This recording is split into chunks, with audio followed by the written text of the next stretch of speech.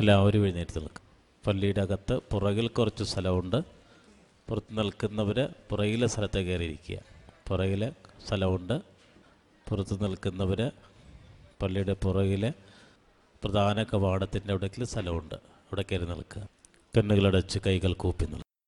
നമ്മുടെ മനസ്സിലെ എല്ലാ പ്രാർത്ഥനകളെയും ഈശോയ്ക്ക് സമർപ്പിക്കും. സങ്കീർത്തനം 24. മഹത്വത്തോടുകൂടി ഈശോ എഴുന്നള്ളി വരാൻ പോവുകയാണ്. മഹത്വത്തിൻ്റെ രാജാവ് സർവപ്രതാപത്തോടുകൂടി നിൻ്റെ സന്നിധിയിലേക്ക് എഴുന്നള്ളി വരും. നിൻ്റെ ദൈവം നിൻ്റെ സന്നിധിയിലേക്ക് എഴുന്നള്ളി വരുമ്പോൾ നിൻ്റെ സങ്കടങ്ങളും നിൻ്റെ വേദനകളും അവിടെ നിന്ന് കുപ്പിയിൽ ശേഖരിക്കും. ദൈവത്തിരുസന്നിധിയിലേക്ക് നമ്മുടെ എല്ലാ ആവശ്യങ്ങളെയും നമുക്ക് ഓർക്കാം. ഏതെല്ലാം ആഗ്രഹത്തോടും പ്രാർത്ഥനയോടും കൂടിയാണ് കൃപാസനത്തിലേക്ക് നിങ്ങൾ വന്ന് ആ നിയോഗങ്ങളെ മുഴുവനും ദൈവത്തിരുസന്നിധിയിലേക്ക് ഓർക്കാം. ദൈവത്തിൻ്റെ പരിശുദ്ധാത്മാവ് നിങ്ങളിലേക്ക് കടന്നു വരാൻ, ദൈവത്തിൻ്റെ ശക്തിയാൽ നിങ്ങൾ ഓരോരുത്തരും അനുഗ്രഹം പ്രാപിക്കാൻ കരങ്ങൾ ഉയർത്തിക്കൊണ്ട് കർത്താവിനെ സ്തുതിക്കട്ടെ. ഹല്ലേലൂയ. അതിശക്തമായിട്ട് സ്തുതിക്കട്ടെ. ഹല്ലേലൂയ. സ്വരം ഉയർത്തി സ്തുതിക്കട്ടെ. കർത്താവായ യേശുവേ, സങ്കീർത്തനം 34 ചേർന്ന് പ്രാർത്ഥിക്കുന്നു. അങ്ങ് എളിയവൻ്റെ നിലവിളി കേൾക്കുന്ന ദൈവമാണല്ലോ. ഞങ്ങളുടെ സങ്കടങ്ങളെയും ഞങ്ങളുടെ വേദനകളെയും ഞങ്ങളുടെ കഷ്ടതകളെയും ഞങ്ങളുടെ ദുഃഖങ്ങളെയും അങ്ങയുടെ തിരുസന്നിധിയിലേക്ക് സമർപ്പിച്ച് പ്രാർത്ഥിക്കുന്ന കർത്താവേ, കർത്താവായ ദൈവമേ, സങ്കീർത്തനം 80 ഹൃദയം നുറുങ്ങിയവർക്ക് ഹൃദയപരമാർത്ഥ ദൈവത്തെ വിളിച്ചപേക്ഷിക്കുമ്പോൾ കർത്താവെ അവിടുത്തെ മുഖം പ്രകാശിക്കുകയും ഞങ്ങൾ സംരക്ഷിക്കപ്പെടുകയും ചെയ്യുമല്ലോ. ഈശോയെ, ഞങ്ങളുടെ സങ്കടങ്ങളെ മുഴുവനായി സമർപ്പിച്ച് പ്രാർത്ഥിക്കുന്ന കർത്താവെ, കരങ്ങൾ ഉയർത്തി ശക്തമായിട്ട് സ്തുതിക്കട്ടെ. ഹല്ലേലൂയ, ഹല്ലേലൂയ, ഹല്ലേലൂയ. യേശുവേ എന്ന് വിളിക്കട്ടെ. മനമുയർത്തി സ്വരം ഉയർത്തിക്കൊണ്ട് കർത്താവിനെ വിളിച്ചപേക്ഷിച്ച് പ്രാർത്ഥിക്കട്ടെ. അത്ഭുതങ്ങൾ ചെയ്യുന്നവനെ, അടയാളങ്ങൾ പ്രവർത്തിക്കുന്നവനെ, അങ്ങയുടെ തിരുനാമത്തെ ഞങ്ങൾ വിളിച്ചപേക്ഷിച്ച് പ്രാർത്ഥിക്കുന്ന കർത്താവെ, അതിശക്തമായ സ്വരത്തിൽ എല്ലാ സങ്കടങ്ങളും ഉയർത്തി ഇടിമുഴക്ക നാദത്തോടുകൂടി യേശുവേന്ന് വിളിക്കട്ടെ. ഹല്ലേലൂയ, ഹല്ലേലൂയ. യേശുവേന്ന് വിളിക്കട്ടെ. ഹല്ലേലൂയ, ഹല്ലേലൂയ, ഹല്ലേലൂയ. കരങ്ങൾ ഉയർത്തിക്കൊണ്ട് സ്തുതിക്കട്ടെ. യേശുവേന്ന് വിളിക്കട്ടെ. കർത്താവെ, ഞങ്ങളങ്ങേ സ്തുതിച്ച് പ്രാർത്ഥിക്കുന്ന കർത്താവെ, അനുഗ്രഹങ്ങൾ ചൊരിയുന്നവനെ, അടയാളങ്ങൾ പ്രവർത്തിക്കുന്നവനെ ഞങ്ങളങ്ങേ വിളിച്ചപേക്ഷിച്ച് പ്രാർത്ഥിക്കുന്നു. മനമുയർത്തി സ്വരമുയർത്തിക്കൊണ്ട് യേശുവേന്ന് വിളിക്കട്ടെ. ഹല്ലേലൂയ, ഹല്ലേലൂയ, ഹല്ലേലൂയ. ആബാ പിതാവേ ദൈവമേ, അവിടുത്തെ രാജ്യം വരേണമേ. ഹല്ലേലൂയ, ഹല്ലേലൂയ. യേശുവേ, യേശുവേ, യേശുവേ, യേശുവേ, യേശുവേ. സ്വരം ഉയർത്തിക്കൊണ്ട് സ്തുതിക്കട്ടെ. യേശുവേ,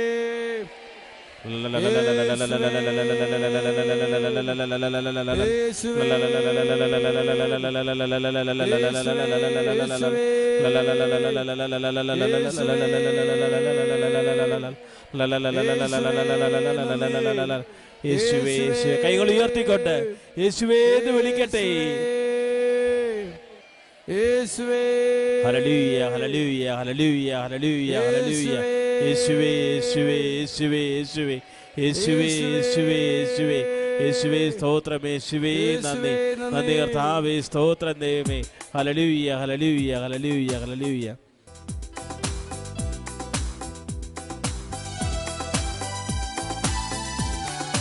ഉണർവോടുകൂടി പ്രാർത്ഥനയോട് കരകളടിക്കാം.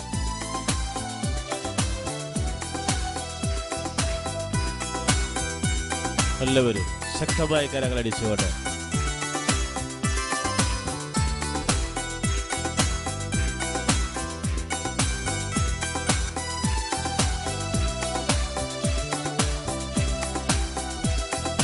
ഇസ്രായേലിൽ നാഥനായി ഏക ദൈവം, സത്യജീവമാർഗമാണ് ദൈവം. എല്ലാവരും സന്തോഷത്തോടെ മർത്യനായി ഭൂമിയിൽ പിറന്നു സ്നേഹദൈവം,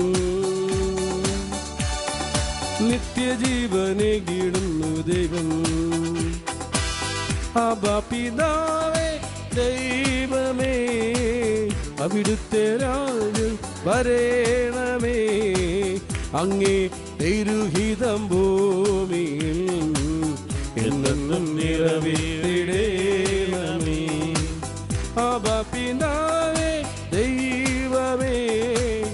അവിടുത്തെ രാജ്യം വരേണമേ. അങ്ങേ തിരുഹിതം ഭൂമിയിൽ എന്നെന്നും നിറവേറിടേണമേ. ഇസ്രായേലിൽ നാഥനായി ഏകദൈവം സത്യജീവമാർഗമാണു ദൈവം. കരങ്ങൾ ഉയർത്തിക്കൊടുത്തതിൽ ഹല്ലേലൂയ. കർത്താവായ ദൈവമേ, സമുദ്രത്തിൽ വഴിവെട്ടിയ ദൈവമേ, ചെങ്കടൽ ഭേദിച്ച് ഇസ്രായേൽ ജനത്തെ മോചിപ്പിച്ച ദൈവമേ, ഞങ്ങളങ്ങേ വിളിച്ചപേക്ഷിച്ച് പ്രാർത്ഥിക്കുന്ന കർത്താവേ, ഇരു കരങ്ങൾ ഉയർത്തി യേശുവേ എന്ന് വിളിക്കട്ടെ. ഹല്ലേലൂയ, ഹല്ലേലൂയ, ഹല്ലേലൂയ. ആരാധിക്കാൻ നമുക്ക് കാരണമുണ്ട്. കൈകൊട്ടിപ്പാട് ദൈവത്തെ സ്തുതിക്കാൻ, ദൈവത്തിന്റെ പരിശുദ്ധാത്മാവിൽ നിറയാൻ, അവിടുത്തെ അഭിഷേകം പ്രാപിക്കാൻ മനമുയർത്തി സ്വരമുയർത്തിക്കൊണ്ട് യേശുവേ എന്ന് വിളിക്കട്ടെ. ഹല്ലേലൂയ, ഹല്ലേലൂയ, ഹല്ലേലൂയ. കർത്താവേ, അങ്ങ് എഴുന്നള്ളി വരണമേ എന്ന് പ്രാർത്ഥിക്കട്ടെ. ഞങ്ങളുടെ മധ്യത്തിലേക്ക്, ഞങ്ങളുടെ ജീവിത വ്യഥകളിലേക്ക്, ഞങ്ങളുടെ സങ്കടങ്ങളിലേക്ക് ഈശോയെ എഴുന്നള്ളി വരണമേ. ഹല്ലേലൂയ, ഹല്ലേലൂയ, ഹല്ലേലൂയ, ഹല്ലേലൂയ, ഹല്ലേലൂയ. യേശുവേ, യേശുവേ, യേശുവേ. ആരാധിക്കാൻ നമുക്ക് കാരണമുണ്ട്, കൈകൊട്ടി പാടാനേറെ കാരണമുണ്ട്.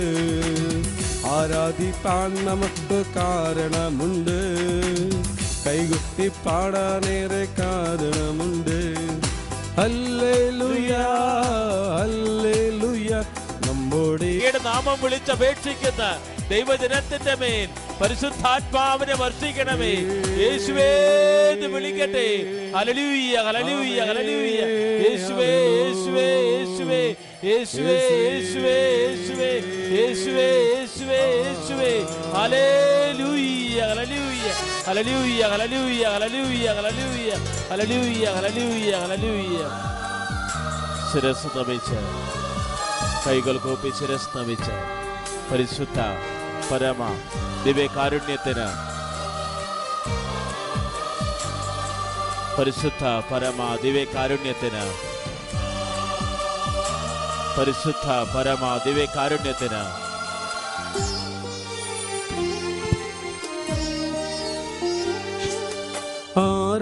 ആരാധനയ്ക്കേറ്റം യോഗ്യനായവനേ,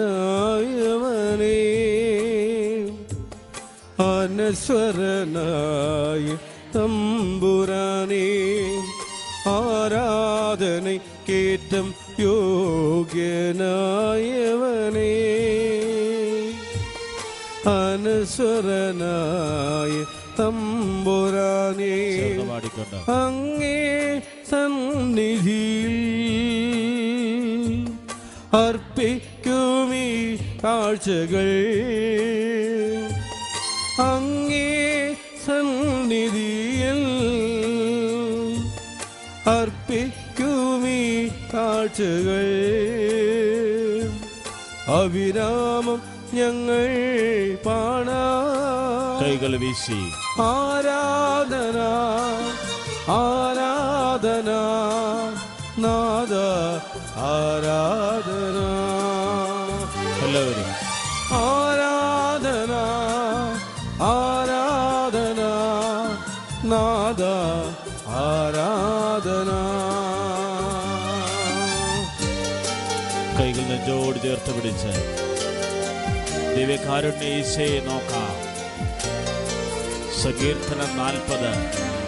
ഹൃദയം നുറുങ്ങിയവർക്ക് ദൈവം സമീപസ്ഥനാ, മനമുരുകിയവർക്ക് അവിടുന്ന് വിമോചിതനാ. സങ്കീർത്തനം 80. കർത്താവേ, അവിടുത്തെ മുഖം പ്രകാശിക്കുകയും ഞങ്ങൾ സംരക്ഷിക്കപ്പെടുകയും ചെയ്യണമേ.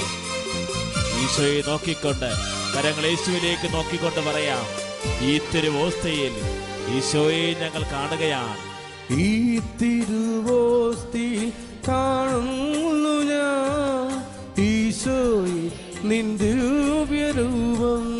വിശ്വാസത്തോടെ പാടുക. ഈ തിരുവോസ്തിയിൽ കാണുന്നു ഞാൻ ഈശോയെ നിന്റെ ദിവ്യ കൊച്ചു ജീവിതമേകുന്നു ഞാൻ ഈ ബലിവേദിയിലെന്നും. ഈ കൊച്ചു ജീവിതമേകുന്നു ഞാൻ ഈ ബലിവേദിയിലെന്നും. കരങ്ങൾ ഉയർത്തി വീശിക്കൊണ്ട് അതിമോദം ഞങ്ങൾ പാടാ ആരാധന ആരാധന നാദ ആരാധന. എല്ലാവരും ചേർന്ന് പാടിക്കൊണ്ട് ആരാധന ആരാധന നാദ ആരാധന. കരങ്ങൾ ഉയർത്തിക്കൊണ്ട് സ്തുതിക്കണം. ഹല്ലേലൂയ യേശുവേ എന്ന് വിളിക്കട്ടെ. ഹല്ലേലൂയ ഹല്ലേലൂയ ഹല്ലേലൂയ ഹല്ലേലൂയ. കരങ്ങൾ ഉയർത്തി അതിശക്തമായി സ്തുതിച്ചുകൊണ്ട് കർത്താവായ ദൈവമേ, മറ്റൊരുത്തരിൽ രക്ഷയില്ല കർത്താവേ, അങ്ങിൽ മാത്രമാണ് രക്ഷയെന്ന് വിശ്വസിച്ചുകൊണ്ട് ഞങ്ങൾ കരങ്ങൾ ഉയർത്തി അങ്ങേ വിളിച്ചപേക്ഷിച്ച് പ്രാർത്ഥിക്കുന്ന കർത്താവേ, അങ്ങേ ഞങ്ങൾ മനമുയർത്തി സ്വരമുയർത്തി വിളിച്ചപേക്ഷിച്ച് പ്രാർത്ഥിക്കുന്ന കർത്താവേ, ഞങ്ങളുടെ കണ്ണീർ കയങ്ങളെയും ഞങ്ങളുടെ മനസ്സിന്റെ വേദനകളെയും ഞങ്ങളുടെ രോഗദുരിതങ്ങളെയും അങ്ങയുടെ തിരുസന്നിധിയിൽ സമർപ്പിച്ച് പ്രാർത്ഥിക്കുന്ന കർത്താവേ, ഞങ്ങളുടെ കാലവെറുതികളെയും ദൈവ തിരുസന്നിധിയിൽ സമർപ്പിക്കുന്ന കർത്താവേ, അഞ്ചപ്പം കൊണ്ട് 5000 പേരെ തീറ്റി പോറ്റിയ ദൈവമേ, ഞങ്ങളുടെ വെറുതിയെ സമർപ്പിച്ചുകൊണ്ട് കുടുംബത്തിന് ദാരിദ്ര്യത്തെ സമർപ്പിച്ചുകൊണ്ട് സ്തുതിച്ച് പ്രാർത്ഥിക്കുന്ന കർത്താവേ, അധ്വാനിക്കുന്നവരും ചുമടെടുത്ത് തകർന്നവരും വരാൻ പറഞ്ഞ കർത്താവേ, ഞങ്ങളുടെ കടഭാരങ്ങളെയും ജീവിത ഭാരങ്ങളെയും ജീവിത ദുരിതങ്ങളെയും സമർപ്പിച്ച് പ്രാർത്ഥിക്കുന്ന കർത്താവേ, അത്തരം കാഴ്ച നൽകിയവനെ, ബധിരന് കേൾക്കാൻ ശക്തി കൊടുത്തവനെ, തളർവാദ രോഗിയോട് നടക്കാൻ കൽപ്പിച്ചവനെ, ഞങ്ങളുടെ രോഗങ്ങളെ സമർപ്പിച്ചുകൊണ്ട് ഞങ്ങളുടെ കൈകാൽ കഴപ്പുകളെ സമർപ്പിച്ചുകൊണ്ട് ഞങ്ങളുടെ ഡിസ്കിന്റെ അകൽച്ചയെ സമർപ്പിച്ചുകൊണ്ട് ഞങ്ങളുടെ നടുവിന്റെ വേദനയെ സമർപ്പിച്ചുകൊണ്ട് ഞങ്ങളുടെ ശരീരത്തിന്റെ അവസ്ഥയെ സമർപ്പിച്ചുകൊണ്ട് നിവർ നടക്കാൻ പറ്റാത്ത അവസ്ഥകളെ സമർപ്പിച്ചുകൊണ്ട് സ്തുതിച്ച് പ്രാർത്ഥിക്കുന്ന കർത്താവേ, യേശുവേ, തൈറോയ്ഡ് രോഗങ്ങളെയും ക്യാൻസർ രോഗങ്ങളെയും എല്ലാം സമർപ്പിച്ച് പ്രാർത്ഥിക്കുന്ന കർത്താവേ, കരങ്ങൾ ഉയർത്തിക്കൊണ്ട് യേശുവേ എന്ന് വിളിക്കട്ടെ. കടഭാരങ്ങൾ സമർപ്പിക്കട്ടെ, മക്കളെ സമർപ്പിക്കട്ടെ, മക്കളുടെ വിദ്യാഭ്യാസത്തെ സമർപ്പിക്കട്ടെ, ജീവിത പങ്കാളിയുടെ മദ്യപാനത്തെ സമർപ്പിക്കട്ടെ, വിട്ടുമാറാത്ത രോഗദുരിതങ്ങള്, കടഭാരങ്ങള്, പ്ലേഡുകാരെ കൊണ്ട് ജീവിതം വഴിമുട്ടിയ അവസ്ഥകള്, തൊഴിൽ മേഖലകളിലെ പ്രതിസന്ധികള് സമർപ്പിച്ച് പ്രാർത്ഥിക്കട്ടെ, ജീവിത ദുരിതങ്ങൾ സമർപ്പിക്കട്ടെ, സദാനരഹിതമായ അവസ്ഥകള്, പൗരരഹിതമായ അവസ്ഥകള് സമർപ്പിച്ച് പ്രാർത്ഥിക്കട്ടെ, യേശുവേ എന്ന് വിളിക്കട്ടെ. ഹല്ലേലൂയ ഹല്ലേലൂയ ഹല്ലേലൂയ. മരമുയർത്തി സ്വരമുയർത്തി യേശുവേ എന്ന് വിളിക്കട്ടെ. അച്ഛനെ സമർപ്പിച്ചുകൊണ്ട് പ്രാർത്ഥിക്കട്ടെ. കർത്താവായ ദൈവമേ, ഞങ്ങളുടെ പ്രിയപ്പെട്ട ജോസഫത്തിനെ സമർപ്പിച്ച് പ്രാർത്ഥിക്കുന്ന കർത്താവേ, വചനം പങ്കുവെക്കുമ്പോൾ കരങ്ങൾ ഉയർത്തി ഞങ്ങളെ ആശീർവദിക്കുമ്പോൾ അത്ഭുതങ്ങളാലും അടയാളങ്ങളാലും അങ്ങയുടെ ദൈവനായി വളർത്തണമേ എന്ന് പ്രാർത്ഥിക്കുന്നു. ഹല്ലേലൂയ ആരാധന. ഹല്ലേലൂയ ഹല്ലേലൂയ ഹല്ലേലൂയ ഹല്ലേലൂയ. യേശുവേ യേശുവേ യേശുവേ യേശുവേ. Praise the lord. ഇരിക്കുക. പ്രിയമുള്ളവരെ, ആരാധനയുടെ തിരുസന്നിധാനത്തിൽ നമ്മളായിരിക്കുന്നത് ദൈവത്തിൻ്റെ ഒരു വിളിയാണ്. ദൈവത്തെ എന്തിനാണ് ആരാധിക്കുന്നതെന്ന് ചോദിച്ചാൽ, ആരാധിക്കുമ്പോൾ ദൈവത്തിൽ എന്താണ് സംഭവിക്കുന്നതെന്ന് ചോദിച്ചു കഴിഞ്ഞാൽ, ദൈവത്തിന് എപ്പോഴും സംഭവിക്കുന്ന വിഷയങ്ങളാണ് ആരാധനയിൽ സംഭവിക്കുന്നത്. ദൈവം പ്രസാദിക്കും. ദൈവം പ്രസാദിക്കുമ്പോൾ ആ പ്രസാദം രണ്ടായി കരത്തിൽ നമ്മളിലേക്ക് വരും. ഒന്ന് കൃപയായിട്ടും അനുഗ്രഹമായിട്ടും. സുവിശേഷം മുഴുവനും പഴയ നിയമം മുഴുവനും നമ്മളോട് പറയുന്നത് പ്രസാദിക്കുന്ന ദൈവത്തെക്കുറിച്ച്. ഇതാ ഞാൻ തിരഞ്ഞെടുത്ത എൻ്റെ ദാസൻ, എൻ്റെ ആത്മാവ് പ്രസാദിച്ച എൻ്റെ പ്രിയപ്പെട്ടവൻ. Praise the Lord. അപ്പോൾ ദൈവത്തെ ആരാധിക്കുന്നവരെ എങ്ങനെ ദൈവത്തെ പ്രസാദിപ്പിക്കണമെന്ന് അറിയണം. കൃപാസനത്തിൽ നിന്ന് എപ്പോഴും നിങ്ങൾ അറിയുന്നത് ആരാധനയുടെ, വിശ്വാസത്തിൻ്റെ, ദൈവസ്നേഹത്തിൻ്റെ ഒരു ജ്ഞാനസൂത്രങ്ങളാണ്. എങ്ങനെ ഹൗ ടു നോ ഇറ്റ്. അതെങ്ങനെയാണത്, എന്താണെന്നല്ല, എങ്ങനെയാണത്. ഇപ്പം മീൻ വാങ്ങിക്കണതും മീൻ പിടിക്കണതും തമ്മിലുള്ള വ്യത്യാസമാണ്. മീൻ മേടിക്കണമെങ്കിൽ നമ്മൾ പൈസ വേണം, എല്ലാ ദിവസവും പോയി നമ്മൾ മേടിക്കണം. എല്ലാ ദിവസവും സൈക്കിളുകാരനെ കാത്തു നിന്ന് അല്ലെങ്കിൽ മീനുള്ള സ്ഥലത്ത് പോയി നമ്മൾ വാങ്ങിച്ചുകൊണ്ട് വരണം. ഇത് നമുക്ക് തന്നെ ഒരു ഫിഷ് പോണ്ടുള്ളത് പോലെയാണ്. നമുക്ക് ചൂണ്ടയുണ്ടെങ്കിൽ സ്വന്തമായിട്ട് മീൻ ആവശ്യമുള്ളപ്പോൾ പിടിക്കാം, ഇഷ്ടമില്ലാതെ പിടിക്കാതിരിക്കാം. അത്രയും വ്യത്യാസമുണ്ട്. ആരാധനയുടെ ജ്ഞാനസൂത്രങ്ങളാണ്. അതാണ് നമ്മുടെ വിഷയം, ആരാധന വിഷയം. How to praise and please God, എങ്ങനെ ദൈവത്തെ പ്രസാദിപ്പിക്കാം. അതാണ് മത്തായിയുടെ സുവിശേഷം പറയുന്നത്. ഇതാ ഞാൻ തിരഞ്ഞെടുത്ത എൻ്റെ ദാസൻ. Price the Lord. ദൈവം ആരെയാണ് തിരഞ്ഞെടുക്കുന്നത്? എൻ്റെ ആത്മാവ് പ്രസാദിച്ച എൻ്റെ പ്രിയപ്പെട്ടവൻ. Praise the lord. ഹല്ലേലൂയ, ഹല്ലേലൂയ. 12:18 മത്തായിയുടെ സുവിശേഷം. അപ്പം നമുക്ക് ഓരോരുത്തർക്കും ദൈവത്തിൻ്റെ തിരഞ്ഞെടുക്കപ്പെട്ട, നമുക്ക് ഓരോരുത്തർക്കും നമ്മൾ അല്പം ഒന്ന് മനസ്സ് വെക്കുകയാണെങ്കിൽ ദൈവത്തിൻ്റെ തിരഞ്ഞെടുക്കപ്പെട്ട ദാസനാകാം, ദാസിയാകാം. ദൈവത്തിൻ്റെ ആത്മാവ് പ്രസാദിച്ച വ്യക്തിയായി മാറാം. എങ്ങനെ ദൈവത്തിൻ്റെ ആത്മാവ് പ്രസാദിച്ച വ്യക്തിയായി മാറും? എങ്ങനെ ദൈവത്തിൻ്റെ ആത്മാവ് പ്രസാദിച്ച വ്യക്തിയായി മാറാം? അതാണ് സങ്കീർത്തനം 40:8 പറയുന്നത്. മുറപ്രകാരമുള്ള ഹനനയാഗങ്ങളിലെ പ്രാർത്ഥിച്ച് ഹോമയാഗങ്ങളിലെ ഞാൻ സംപ്രീതനായില്ല. അപ്പോൾ ഞാൻ പറഞ്ഞു പിതാവേ അങ്ങയുടെ ഇഷ്ടം നിറവേറ്റുകയാണ് എൻ്റെ സന്തോഷം. Praise the lord. ഹല്ലേലൂയ. മുറപ്രകാരമുള്ള ഹോമയാഗങ്ങളിലെ ഹനനയാഗങ്ങളിലെ നീ സംപ്രീതനായില്ല. അപ്പോൾ ഞാൻ പറഞ്ഞു പിതാവേ അങ്ങയുടെ ഇഷ്ടം നിറവേറ്റുകയാണ് എൻ്റെ സന്തോഷം. അപ്പോൾ ദൈവത്തെ പ്രസാദിപ്പിക്കാനുള്ള മാർഗം എന്താ? ദൈവത്തിൻ്റെ ഇഷ്ടം നിറവേറ്റുക അല്ലേ? ഇപ്പം മത്തായി 12:18 നമ്മൾ വായിച്ചപ്പോൾ എന്താ വായിച്ചത്? ഇതാ ഞാൻ തിരഞ്ഞെടുത്ത എൻ്റെ ദാസൻ. ഈ രണ്ട് വചനങ്ങളും തമ്മിൽ വളരെ ബന്ധമുണ്ട്. ഇതാ ഞാൻ തിരഞ്ഞെടുത്ത എൻ്റെ ദാസൻ എന്ന് പറഞ്ഞ്, തിരഞ്ഞെടുത്ത എൻ്റെ ദാസൻ. അല്ല, നിങ്ങൾ എന്തിനു വേണ്ടി വന്നതാണെന്ന് പറ. എന്തിനു വേണ്ടിയാണ് കൃപാസനത്തിൽ വന്നത്? കുഞ്ഞുങ്ങളുടെ കല്യാണം നടക്കാനുള്ളവരുണ്ട്, ഇല്ലേ? വീട് വെക്കാനുള്ളവരുണ്ട്, പഞ്ചായത്തിന് ലോൺ അനുഭവിച്ചവരുണ്ട്. പക്ഷേ 2 ലക്ഷമേ കിട്ടിയുള്ളൂ. ഇനി 4 ലക്ഷം വേണം. കയ്യിലാണെങ്കിൽ കാലണയില്ല, ഉള്ള നോട്ട് എടുക്കണമില്ല. ഉള്ള നോട്ട് എടുക്കണില്ലല്ലേ ഇപ്പോൾ കണ്ടീഷനല്ലേ?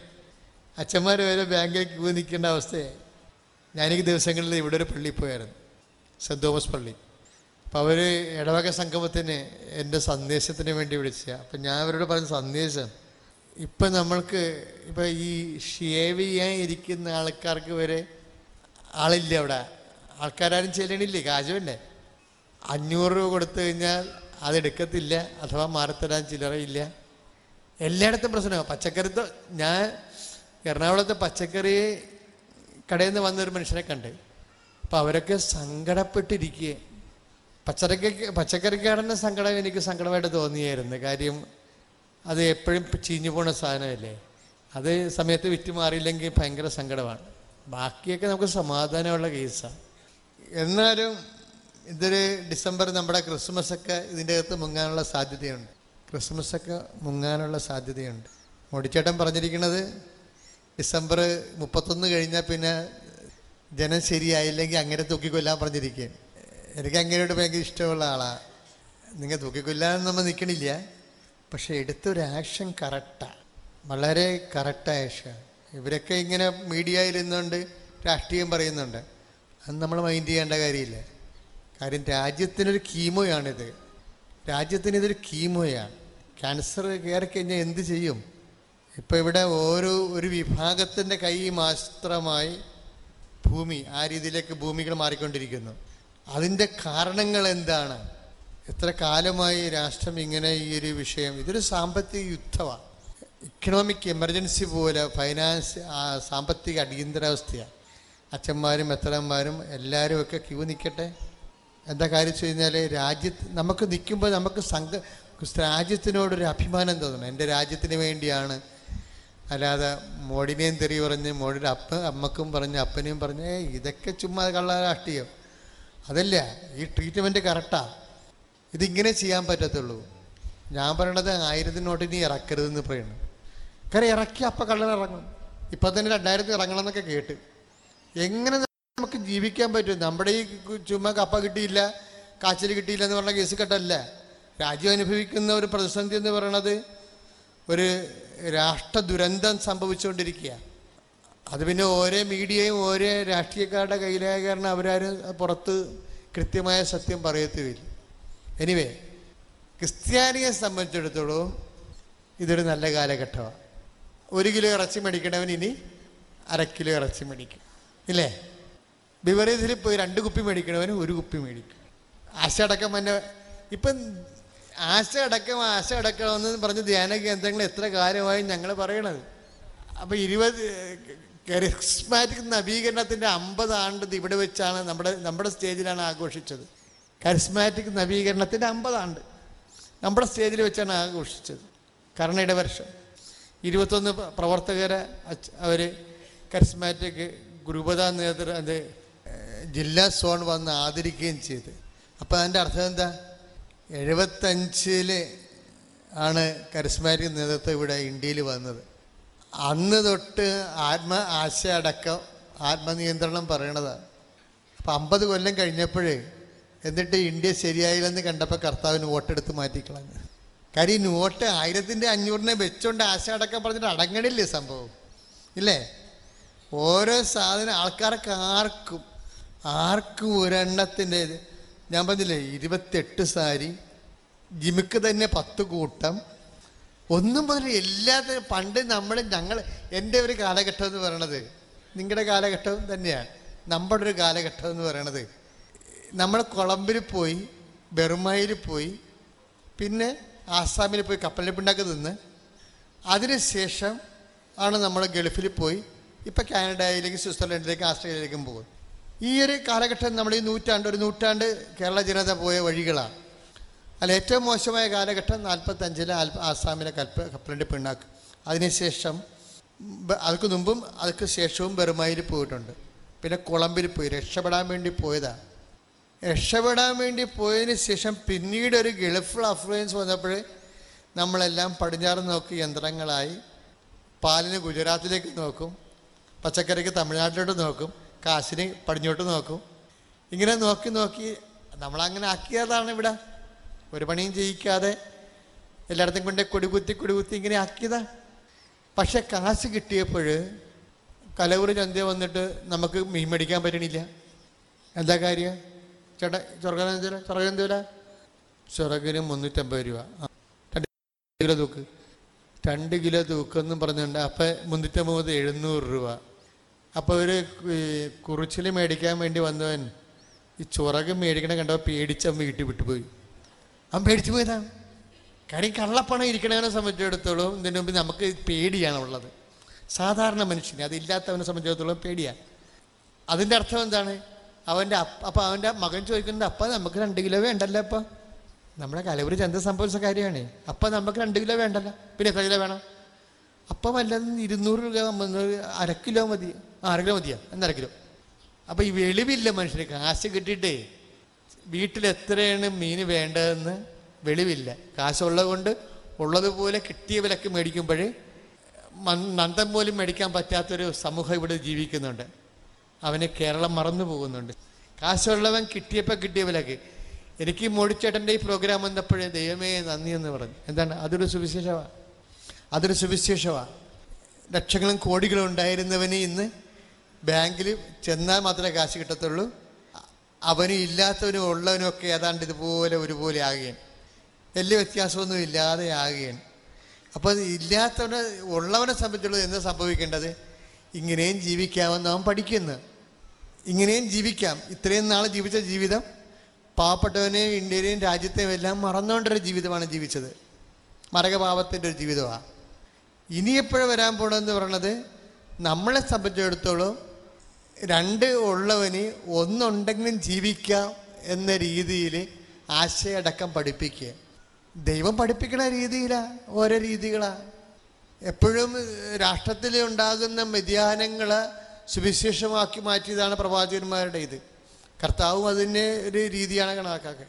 രാഷ്ട്രത്തിലുണ്ടാകുന്ന രാജ്യമാറ്റങ്ങളെ, രാജ്യത്തിൻ്റെ സാമൂഹ്യ മാറ്റങ്ങളെ സുവിശേഷമാക്കി മാറ്റിയതാണ് ജെറമിയ. ഈശോ വരെ അങ്ങനെ ചെയ്തത്. സിലോഹിലെ ഗോപുരം വീണെന്ന് പറഞ്ഞില്ലേ? അത് ഈശോ പറഞ്ഞതാണ്. ഒരു രാഷ്ട്രത്തിലുണ്ടായിരുന്ന ഒരു ദുരന്തമാണ്. 13:4 ലൂക്കായുടെ സുവിശേഷം.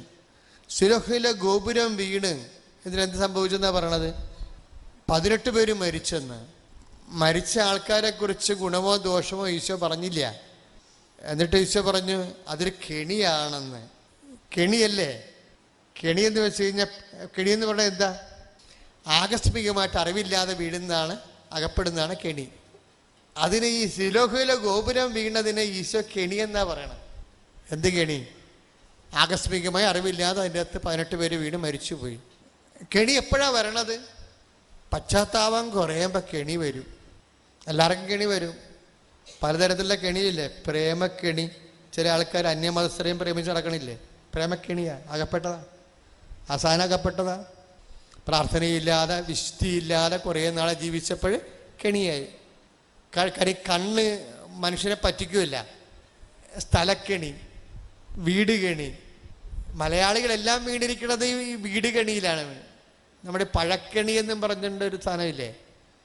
കൃഷിഭവനിൽ നിന്ന് കൊടുക്കുമല്ലോ പഴക്കെണി. എന്നോട് ചോദിച്ചു പഴക്കെണി വേണിയാച്ചാന്നു. എനിക്കത് മനസ്സിലായില്ല.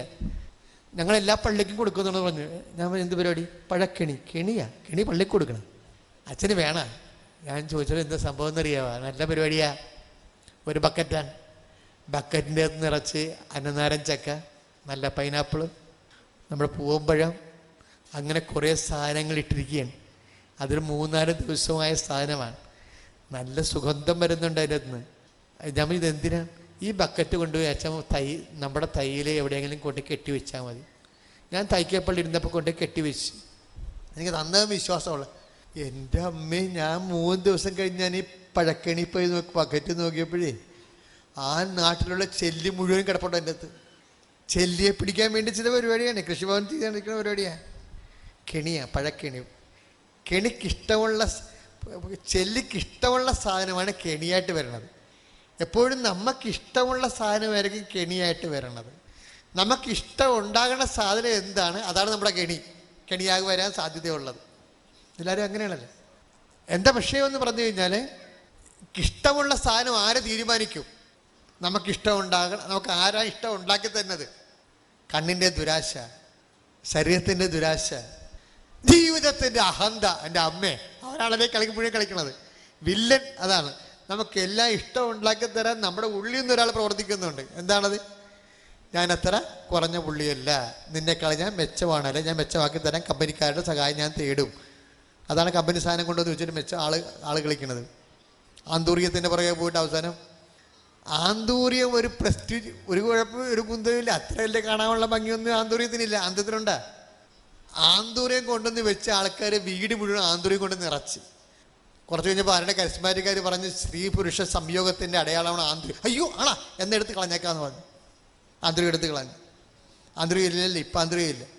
അത് കഴിഞ്ഞ് പറഞ്ഞ് കാക്ടസ് വന്ന് ഓരോ പ്രസ്റ്റീജ് ഫോളി സിമ്പിൾസ് ഉണ്ടാക്കി തരും ബിസിനസ്സുകാർ. കാക്ടസ്, മുള്ളിച്ചെടികൾ വെക്കേണ്ട വീട്ടിലാണ് അവൻ കളക്ടറിൻ്റെ വീട്. ആദ്യം കളക്ടർമാർ, മന്ത്രിമാർ, ഡോക്ടർമാർ, സമൂഹത്തിലെ വലിയ ആൾക്കാരെ ഇവൻ പിടിപ്പിക്കും.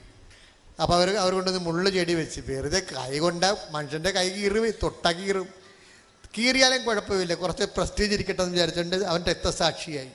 കാക്ടസ് ചെടി കൊണ്ട് എത്രയോ പേരുടെ കൈകൾ കീറിയിരിക്കണത്. കീറിയവരെല്ലാം രക്തസാക്ഷികളാണ്. എന്തിൻ്റെ?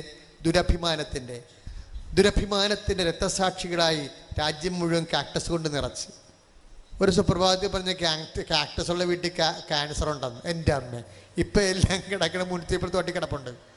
അപ്പം എല്ലാം ഒരു ആശ മനുഷ്യനെ ഇങ്ങനെ തന്നുകൊണ്ടിരിക്കും. അതാണ് കെണി എന്ന് പറയണത്, ആശ. അതാണ് ഈശോ പറയണത്, കണ്ണിൻ്റെ ദുരാശ, ശരീരത്തിൻ്റെ ദുരാശ, ജീവിതത്തിൻ്റെ അഹന്ത. ഇതൊന്നും പിതാവിൻ്റെതല്ലെന്ന്. എനിക്ക് ഏറ്റവും ഇഷ്ടപ്പെട്ട വചനങ്ങളിൽ 1 യോഹന്നാൻ 2:17. അപ്പോൾ ഈ പ്രേമിക്കാൻ നടക്കുന്ന ആൾക്കാരും മനസ്സിലാക്കണം, ഇതൊന്നും പിതാവിൻ്റെ ബൈബിൾ കൃത്യമായിട്ട് പറയുന്നുണ്ട്. കണ്ണിൻ്റെ ദുരാശയാണോ?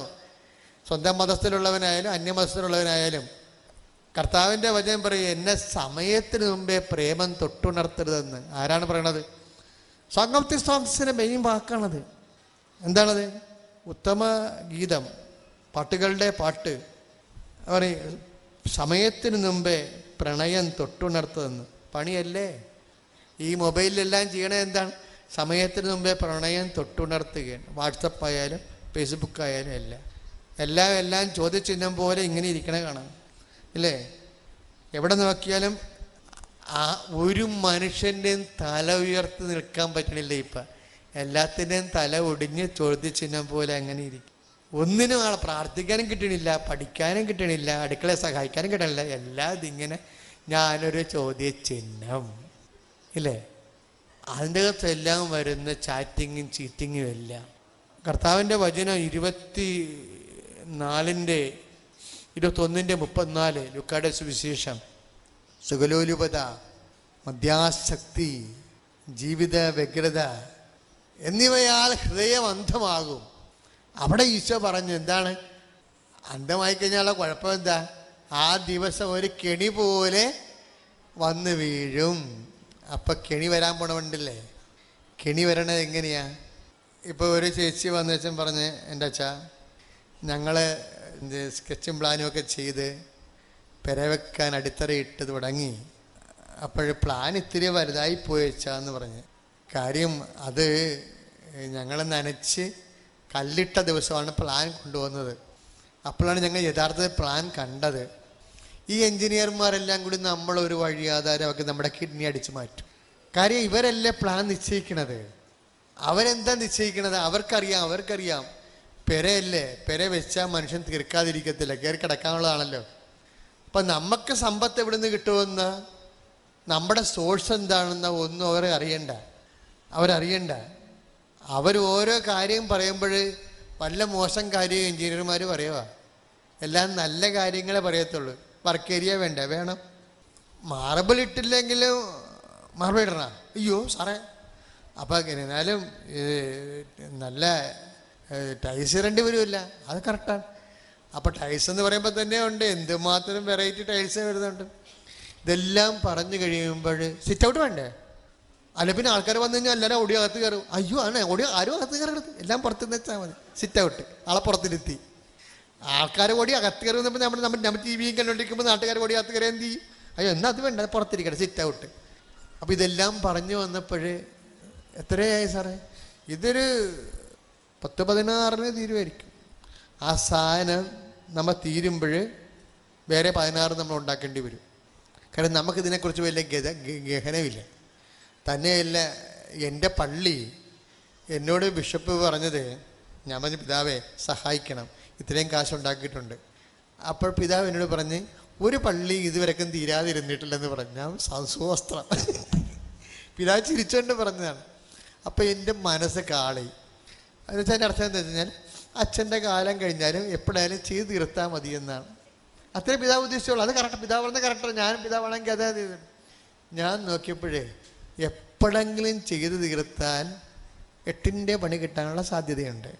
എന്താ കാര്യം? ഞാൻ കയറുമ്പോൾ 350 മേശരിക്ക് വില രൂപ. ഞാൻ അവിടുന്ന് പണി കൂട്ടി, കടവും വിലയും മേടിച്ച് പണി കൂട്ടി ഇറങ്ങുമ്പോൾ 950. എങ്ങനെയാണ് എപ്പോഴെങ്കിലും ചെയ്ത് തീർക്കണം? എങ്ങനെ? സിമെൻറ്റിൻ്റെ വില ഇവിടെ പോയി, കമ്പിയുടെ വില ഇവിടെ പോയി. അപ്പോൾ ഇതൊന്ന് പെര വെക്കാൻ നേരത്ത് എപ്പോഴും നോക്കണം, ഉള്ള കാശ് കൊണ്ട് സ്പീഡപ്പ് ആക്കിയിട്ട് മെയിൻ കാര്യങ്ങൾ ചെയ്ത് മാറ്റണം. അതിനകത്ത് തലേണിയും പായും കൊണ്ട് കയറി കിടക്കാൻ നോക്കണം. ഉള്ള കാശ് കൊണ്ട് പെരപണിയെന്ന് വെച്ചാൽ ടൈമാണത്. എന്തുമാത്രം നീളുന്നു അത്രയും നമ്മൾ ഡെഡ് ബോഡി വെച്ചുകൊണ്ടിരിക്കണ പോലെ ഇരിക്കും, മണം കൂടിക്കൊണ്ടിരിക്കും. എന്തുമാത്രം ഈ സാധനം നീളുന്നു അത്രയും നമ്മൾ ഡെഡ് ബോഡി അടക്കാതെ വെച്ചുകൊണ്ടിരിക്കണ പോലെ ഇരിക്കും, മണം കൂടിക്കൊണ്ടിരിക്കും. മിനിമം കാര്യം, ഏറ്റവും ഇൻഡിസ്പെൻസ്, ഒഴിച്ചുകൂടാനാവാത്ത കാര്യം ചെയ്ത് നമുക്ക് മഴയും വെയിലും കൊള്ളാതെ അടച്ചുറപ്പിലൂടെ നോക്കണം. ബാക്കി സൗന്ദര്യവൽക്കരണമൊക്കെ പിന്നീട് വരും. സ്ക്വയർ ഫീറ്റൊക്കെ എക്സ്റ്റൻഷൻ ചെയ്യാനുള്ള പ്രൊവിഷൻ ആവശ്യമെങ്കിൽ, മക്കൾ കൂടുതലുണ്ടെങ്കിൽ എക്സ്റ്റൻഷൻ ചെയ്യാനുള്ള സ്ഥലം ഇട്ടേക്കണം. അത് നമുക്ക് പൈസ കിട്ടുമ്പോൾ ചെയ്താൽ മതി. ഇപ്പം പലിശക്ക് ചെയ്ത് കഴിഞ്ഞാൽ പലിശ വാങ്ങിച്ചിട്ട് മൊത്തം തീർക്കണമെന്നുള്ള ഐഡിയ വന്നു കഴിഞ്ഞാൽ ഒന്നാമത്തെ കുന്ത്രാണ്ടൻ ഡെഡ് മണിയാണ്, ചത്തകാശാണ്. ഈ കരിമ്പ് ഈ പൈസ മുടക്കണ എല്ലാം ചത്തകാശാണ്. ഇതിമേ പലിശക്ക് കൂടി മേടിച്ച് കഴിഞ്ഞാൽ, പലിശക്ക് കൂടി മേടിച്ച് ആണ് ഇതുമായിട്ട് നമ്മൾ സൗന്ദര്യവൽക്കരണം നടത്തണമെന്നുണ്ടെങ്കിൽ നമുക്ക് അതിൻ്റെ അകത്തിരുന്ന് പ്രാർത്ഥിക്കാൻ പറ്റത്തില്ല. എന്താ കാര്യം? പരിശുദ്ധ മറിയതമ്പുരാന് പരിശുദ്ധ മറിയമ്പുരാൻ മേലായിട്ട് ഒരു ഗ്യാസ് പിടുത്താം. എന്താ കാര്യം? കോളിംഗ് പലിശക്കാരനെ കോളിംഗ് ബില്ല് അടിക്കണം. ഈ നന്മ നിറഞ്ഞ മറിയത്തിൻ്റെ ഇടയ്ക്ക് പലിശക്കാരൻ കോളിംഗ് ബില്ല് അടിപ്പിക്കരുത്. നമുക്കറിയാമല്ല, ഞങ്ങളുടെ ഈ വെഞ്ചരിപ്പ് വെള്ളമൊക്കെ എല്ലാം കാട്ടുതീയിൽ പതിച്ച തീർത്ഥജലം പോലെയായി മാറുകയാണ്. എന്താ കാര്യം? ജനത്തിന് സംഭ്രമമാണ്. പലിശ കയറി കടം കയറിയിട്ട്. എവിടുന്ന് വന്നാണിത്?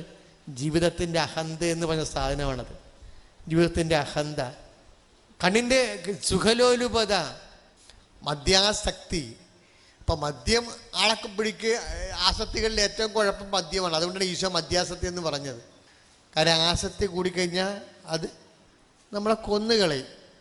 കിഡ്നി അടിച്ചു മാറ്റും, കരളടിച്ചു മാറ്റും.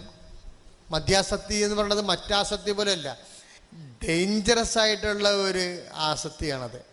അത് കാരണം അത് പെട്ടെന്ന് മനുഷ്യനെ അകപ്പെടുത്തിക്കുന്ന കാരണം അതിനെയാണ് നോട്ട് ചെയ്തിരിക്കുന്നത്. അതിനെയാണ് നോട്ട് ചെയ്ത് ഈശോ. പക്ഷെ ആസക്തി എന്ന് പറയുന്ന ആ വിഷയത്തിൻ്റെ പിന്നിൽ എന്തെല്ലാം ഈ വീട് വെച്ച് കളിക്കണ ഒരു ആസക്തിയല്ലേ. ഇപ്പം ഞാൻ എൻ്റെ കുമ്പളങ്ങിക്കാരോട് പറഞ്ഞു, എൻ്റെ മകനെ ഇപ്പം വേണ്ട ഈ സാധനം, നീ ഫസ്റ്റ് ഫ്ലോറിൽ ആദ്യത്തെ കെട്ടിയിട്ട് നീ അകത്ത് കയറി കിടക്ക്. നമുക്ക് വാടക കൊടുക്കണ വേറെ എല്ലാ കാര്യമൊക്കെ ഉണ്ടെങ്കിൽ അപ്സ്റ്റെയർ നമുക്ക് ആവശ്യമാകുമ്പോൾ പിന്നീട് എടുക്കാം. ഇപ്പോൾ ഉള്ള കാശ്. അല്ലെങ്കിൽ ഞാൻ മെസ്സേജ് എടുത്ത് നോക്കിയപ്പോൾ കടവ് ഇങ്ങനെ പുക്കുറ്റ് പോലെ കയറുകയാണ്. പലിശക്കടമാണ് കയറുന്നത്. പലിശക്കടം കയറുകയാണ്. ആവശ്യമില്ലാത്ത പലിശ. അപ്പം നമ്മൾ പലിശക്ക് മേടിച്ച് അപ്സ്റ്റെയർ ഉണ്ടാക്കി. അപ്സ്റ്റെയറിൽ നമുക്ക് പോലും നമ്മൾ അടിച്ചു തൂക്കാൻ പോലും നമുക്ക് കയറാൻ പറ്റണില്ല. ഒന്നാമത് നമുക്ക് ഒന്നിനും നടുവിലല്ല. ഈ കാലങ്ങളിൽ ആർക്കാണ് നടുവ്? ആത്മാർത്ഥമുള്ള നടുവുള്ള നമുക്ക് വിശ്വസിക്കാൻ പറ്റുന്ന നടുവുള്ള ആർക്കുണ്ട്? എൻ്റെ നടുവ് പോലും ഞാൻ ഇടയ്ക്കിങ്ങനെ പിടിച്ചാണ്. എനിക്ക് വിശ്വാസമില്ലാത്തതുകൊണ്ട് ഇടയ്ക്ക് താങ്ങി കൊടുക്കും. മുകളിലോട്ട് കയറുമ്പോഴേ 4ാം നിലയിലേക്ക് ഇവിടെ ഇന്നലെ കയറിയപ്പോൾ ഭയങ്കര വേദന. ഇവിടെ കൃപാസനത്തിൽ കയറിയതാണ്. 4ാം നിലയിൽ കയറി മറ്റേ ജെറീക്കോ പ്രാർത്ഥന നടക്കാൻ വേണ്ടി കയറിയപ്പോൾ ഇടയ്ക്ക് ഞാൻ അരളിക്ക് അങ്ങനെ പിടിച്ചിട്ട് പതുക്കെ ഒന്ന് നടുവിന്. എനിക്ക് നടുവിനെ വിശ്വാസമില്ല, അതുകൊണ്ട് ചെറിയൊരു താങ്ങ്. അവനെ പണി മുടക്കുമെങ്കിൽ എന്ത് ചെയ്യും? എല്ലാത്തിൻ്റെയും നടുവ് ജാമ്യത്തിലിരിക്കുക. പിന്നെ നമ്മൾ ഈ അപ്സ്റ്റേറിലേക്ക് നമുക്ക് ചുക്കിൽ പോലും തൂക്കാൻ പറ്റണില്ല. ചുക്കിൽ തൂക്കേണ്ട ഒന്നുമില്ലെങ്കിൽ ചെട്ടിയാൻ്റെ പണിയല്ലേ. ഞാൻ വെഞ്ചരിക്കാൻ ചെല്ലുമ്പോൾ എൻ്റെ പെട്ടയ്ക്ക് ചുറ്റും. ഞാൻ വെഞ്ചരിക്കാൻ ചെല്ലുമ്പോൾ തന്നെ ആരും അപ്സ്റ്റേറിലൂടെ കയറണ വിരുദ്ധമല്ലാതെ ആക്കി അതിനെ എടുത്തു കഴിഞ്ഞാൽ കാലാന്തരത്തിൽ ദൈവം അനുഗ്രഹിക്കും. പക്ഷേ എന്നാലും കുഞ്ഞുങ്ങളുടെ കാര്യം പോക്കാം. അപ്പനും അമ്മയും കണ്ണും കൈയും കാണിച്ച് കെട്ടിയേക്കും. മക്കൾ നാളെ 6 ചാടിയാൽ ആരോട് പറയും? നിങ്ങൾ ഒന്നും പറയാൻ പറ്റില്ല. ശാശം ഉണ്ടാക്കണ്ടല്ലോ. ലൈനെടുത്ത് എല്ലാം കഴിച്ച മാതാപിതാക്കന്മാർ മക്കളുടെ മുമ്പിൽ മക്കളിങ്ങനെ കാണിക്കും. ഈ സൈസ് എടുക്കത്തില്ലെന്ന് പറയും. എന്താ ഞങ്ങൾ എങ്ങനെയാണെന്ന് അമ്മയുടെ നാട്ടുകാരെ പറഞ്ഞിട്ടുണ്ടെന്ന് പറയും. ഒരക്ഷരം അപ്പനും അമ്മയും മിണ്ടാൻ പറ്റണില്ല. മിണ്ടാൻ പറ്റത്തില്ല. മക്കൾ വായിക്കാൻ തുടങ്ങും. പണ്ടത്തെ മക്കളല്ല, പുസ്തകം വായന അറിയാവുന്ന മക്കളാണേ. അതുകൊണ്ട് അപ്പൻ്റെയും അമ്മയുടെയും ചരിത്രം വായിക്കും അവർ. അതോടെ അപ്പനും അമ്മയും വേണ്ട, ആ സൈസ് എടുക്കത്തില്ല, മിണ്ടത്തില്ല. അപ്പോൾ അവർക്ക് ഇഷ്ടമുള്ള പോലെ തോന്നി. വോയിസ് ഇല്ലാത്ത ഒരവസ്ഥയാണ് കുടുംബങ്ങളിൽ. ഒരിക്കലും നമ്മുടെ നിന്ന് എവിടെയെങ്കിലും ഒന്ന് പ്രശ്നം സംഭവിച്ചാൽ നമ്മൾ ദൈവത്തിന് വേണ്ടി ജീവിച്ചെങ്കിൽ മാന്യമായിട്ട് മരിക്കാൻ നമുക്ക് പറ്റുമോ?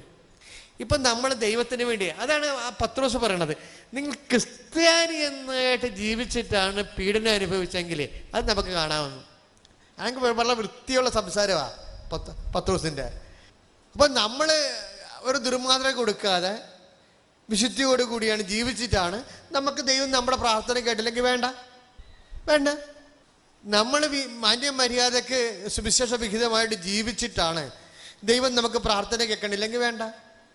അതാണ് പത്രോസ് പറയണത്.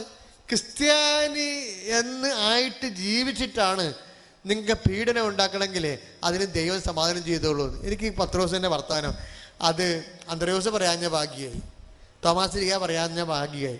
കാര്യം എന്തറിയാമോ? അന്തിമതീരാനത്തിന് വാദിക്കാൻ നിൽക്കണ താക്കോലും പിടിച്ചിരിക്കണ ഈ കക്ഷിയാണല്ല. ആ കക്ഷി തന്നെ അത് പറയണം. ആര്? പത്രോസ് ലീഗ. പത്രോസ് ലീഗ വേണം. നീ നമ്മ ചെല്ലുമ്പോൾ പറയടാ, നീ കുറേ ജീവിത ദുരിതങ്ങൾ അനുഭവിച്ചതെല്ലാം ക്രിസ്ത്യൻ ആയിട്ട് ജീവിക്കാൻ വേണ്ടി ശ്രമിച്ചാണെന്ന് എനിക്കറിയാം. പിന്നെ വേറെ അത് അധികം വിശേഷമൊന്നും പറയണം. ഈശോ ഇനി എന്തിനു പറഞ്ഞാൽ പോലും ഞാൻ ഈ തുറുപ്പെടുത്ത് കാണിച്ചോളാം എന്ന് പറയും. നമുക്ക് വേണ്ടി തുറുപ്പ് കാണിക്കാൻ പത്രോസ് നിൽക്കുക. ശ്രദ്ധിക്കട്ടെ. ഹല്ലേലൂയ, ഹല്ലേലൂയ, ഹല്ലേലൂയ. കരങ്ങൾ ഉയർത്തിക്കൊണ്ട് ശ്രദ്ധിക്കട്ടെ. ഇരുകരങ്ങൾ ഉയർത്തിക്കൊണ്ട് യേശുവേ എന്ന് വിളിക്കട്ടെ. ഹല്ലേലൂയ, ഹല്ലേലൂയ, ഹല്ലേലൂയ. യേശുവേ, യേശുവേ, യേശുവേ, യേശുവേ, യേശുവേ, യേശുവേ സ്തോത്രം, യേശുവേ നന്ദി കർത്താവേ, സ്തോത്രം ദൈവമേ. ഹല്ലേലൂയ, ഹല്ലേലൂയ, ഹല്ലേലൂയ, ഹല്ലേലൂയ. എന്താ പ്രശ്നം എന്ന് പറയുന്നത്? നമ്മൾ സംസാരിക്കുന്ന വിഷയങ്ങൾ എന്താ വിഷയം? അതായത് ഇപ്പോഴും ആശയടക്കത്തിൻ്റെ ഒരു കാലം. നടപടി പുസ്തകം പറഞ്ഞത് എന്താ? 17:30. ആശയടക്കത്തിൻ്റെ കാലം വരുമ്പോൾ നമുക്ക് നൽകപ്പെട്ടിരിക്കുന്ന ജീവിത സാഹചര്യത്തിൽ നിന്ന് അനുഭവത്തിൽ നിന്ന് ദൈവത്തെ കണ്ടെത്തണം. അനുഭവത്തിൽ നിന്ന് ദൈവത്തെ കണ്ടെത്തണം എന്ന് പറയുന്ന ഒരേ ഒരു പുസ്തകം ബൈബിള്. നടപടി പുസ്തകം 17:30. അവിടെ നിന്ന് ഓരോരുത്തർക്കും ഓരോ കാലം കൽപ്പിച്ച് നൽകുന്നു എന്ന് പറഞ്ഞ് നോട്ടില്ലാതെ ബാങ്കിൽ ക്യൂ നിൽക്കുന്ന ATM, വന്ധ്യമായ ATMൻ്റെ മുമ്പിൽ, കാലണയില്ലാത്ത ATMൻ്റെ മുമ്പിൽ കഥ അറിയാതെ നിൽക്കുന്നവർ കേരള ജനത. ATMൽ കാശ് തീർന്നിട്ടും ക്യൂ നിൽക്കുന്ന വെയിലത്ത് നിൽക്കുക. ATMൽ കാശ് തീർന്ന് അറിഞ്ഞില്ല. ആ മണ്ടൻ അവസാനം എടുത്തവൻ മിണ്ടാതെ പോയി. അവൻ അക്കടി പറ്റി, കാശ് വരുന്ന സാധനം അവൻ അപ്പത്തോടത്ത് മുങ്ങി. മറ്റുള്ളവരെ നിൽക്കാൻ കിട്ടും ഒന്നും പറഞ്ഞ. പിന്നെ കുറേ നേരം നമ്മൾ ATMൽ കാശില്ല നിറഞ്ഞത്. അപ്പം കഥ അറിയാതെ ATMൽ കാത്തു നിൽക്കുന്ന ഒരു കാലം. എന്നിട്ട് 2 തെറി ബാങ്കുകാരെയും മോഡിനെയും പറഞ്ഞിട്ട് വെയിലത്തിറങ്ങി പോരുന്ന ഒരു കാലം. അവിടുന്ന് ഓരോരുത്തർക്കും ഓരോ കാലം കൽപ്പിച്ച് നൽകുന്നുവെന്ന് നടപടി പുസ്തകത്തിൻ്റെ 17:30. അവിടുന്ന് ഓരോരുത്തർക്കും ഓരോ കാലം കൽപ്പിച്ച് നൽകുന്നു. 1 കിലോ ഇറച്ചി മേടിക്കാൻ പോയപ്പോൾ 1/2 കിലോ കൊണ്ട് തൃപ്തിപ്പെട്ട് വീട്ടിൽ പോരേണ്ട കാലം. അതുകൊണ്ട് നാട്ടുകാർക്ക് ബന്ധുക്കൾക്കും സ്വന്തപ്പെട്ടവർക്കും വിരുന്നുകാർക്കും വെച്ച് വിളമ്പേണ്ട കാലം, ചട്ടിക്കാല. വചനം എപ്പോഴും ആഗ്രഹിക്കുന്നത് നമുക്ക് സ്വന്തം ബോധ്യം ഉണ്ടാകണമെന്നാണ്. ഇപ്പം സർക്കാർ വഴിയായാലും ആര് വഴിയായാലും ഓരോ അനുഭവങ്ങൾ ഉണ്ടാകുമ്പോൾ നമ്മൾ മാപ്പസാക്ഷികളെ അന്വേഷിക്കരുത്. എന്തുകൊണ്ടുണ്ടായി എന്ന്, എന്തുകൊണ്ടാണ് ഇങ്ങനെ സംഭവിച്ചത് എന്നല്ല നമ്മൾ ചിന്തിക്കേണ്ടത്. എന്തിനാണ് എൻ്റെ ജീവിതത്തിൽ ഇത് സംഭവിച്ചത്? ദൈവത്തെ നിർത്തിയാണ് കാര്യങ്ങളെ ആലോചിക്കേണ്ടത്. എനിക്ക് ആശയടക്കമുണ്ട്. സുഖലോലുപത, മദ്യാസക്തി, ജീവിത വ്യഗ്രത എന്നിവയാൽ നിങ്ങളുടെ ഹൃദയബന്ധമാകാതിരിക്കാൻ കർത്താവ് നോട്ടെടുത്ത് മാറ്റിയെന്ന്. അതാ 21:34. സുഖലോലുപത, മദ്യാസക്തി, ജീവിത വ്യഗ്രത എന്നിവയാൽ ഹൃദയബന്ധമാകാതിരിക്കാൻ 1000-ൻ്റെയും 500-ൻ്റെയും നോട്ടെടുത്ത് മാറ്റി. ഇനിയിപ്പോൾ കുറച്ചു കാലം ആശയടക്കത്തിൻ്റെയും ആത്മസംയമനത്തിൻ്റെയും ഒരു കാലം. കർത്താവിന് സ്തുതിക്കാം. അനുഭവത്തിലൂടെ നമുക്ക് ദൈവത്തെ കണ്ടെത്താൻ ബുദ്ധിമാന ക്രിസ്ത്യാനി ശ്രദ്ധിക്കണം. സ്തുതിക്കട്ടെ. ഹല്ലേലൂയ, യേശുവേ സ്തോത്രം, യേശുവേ സ്തോത്രം.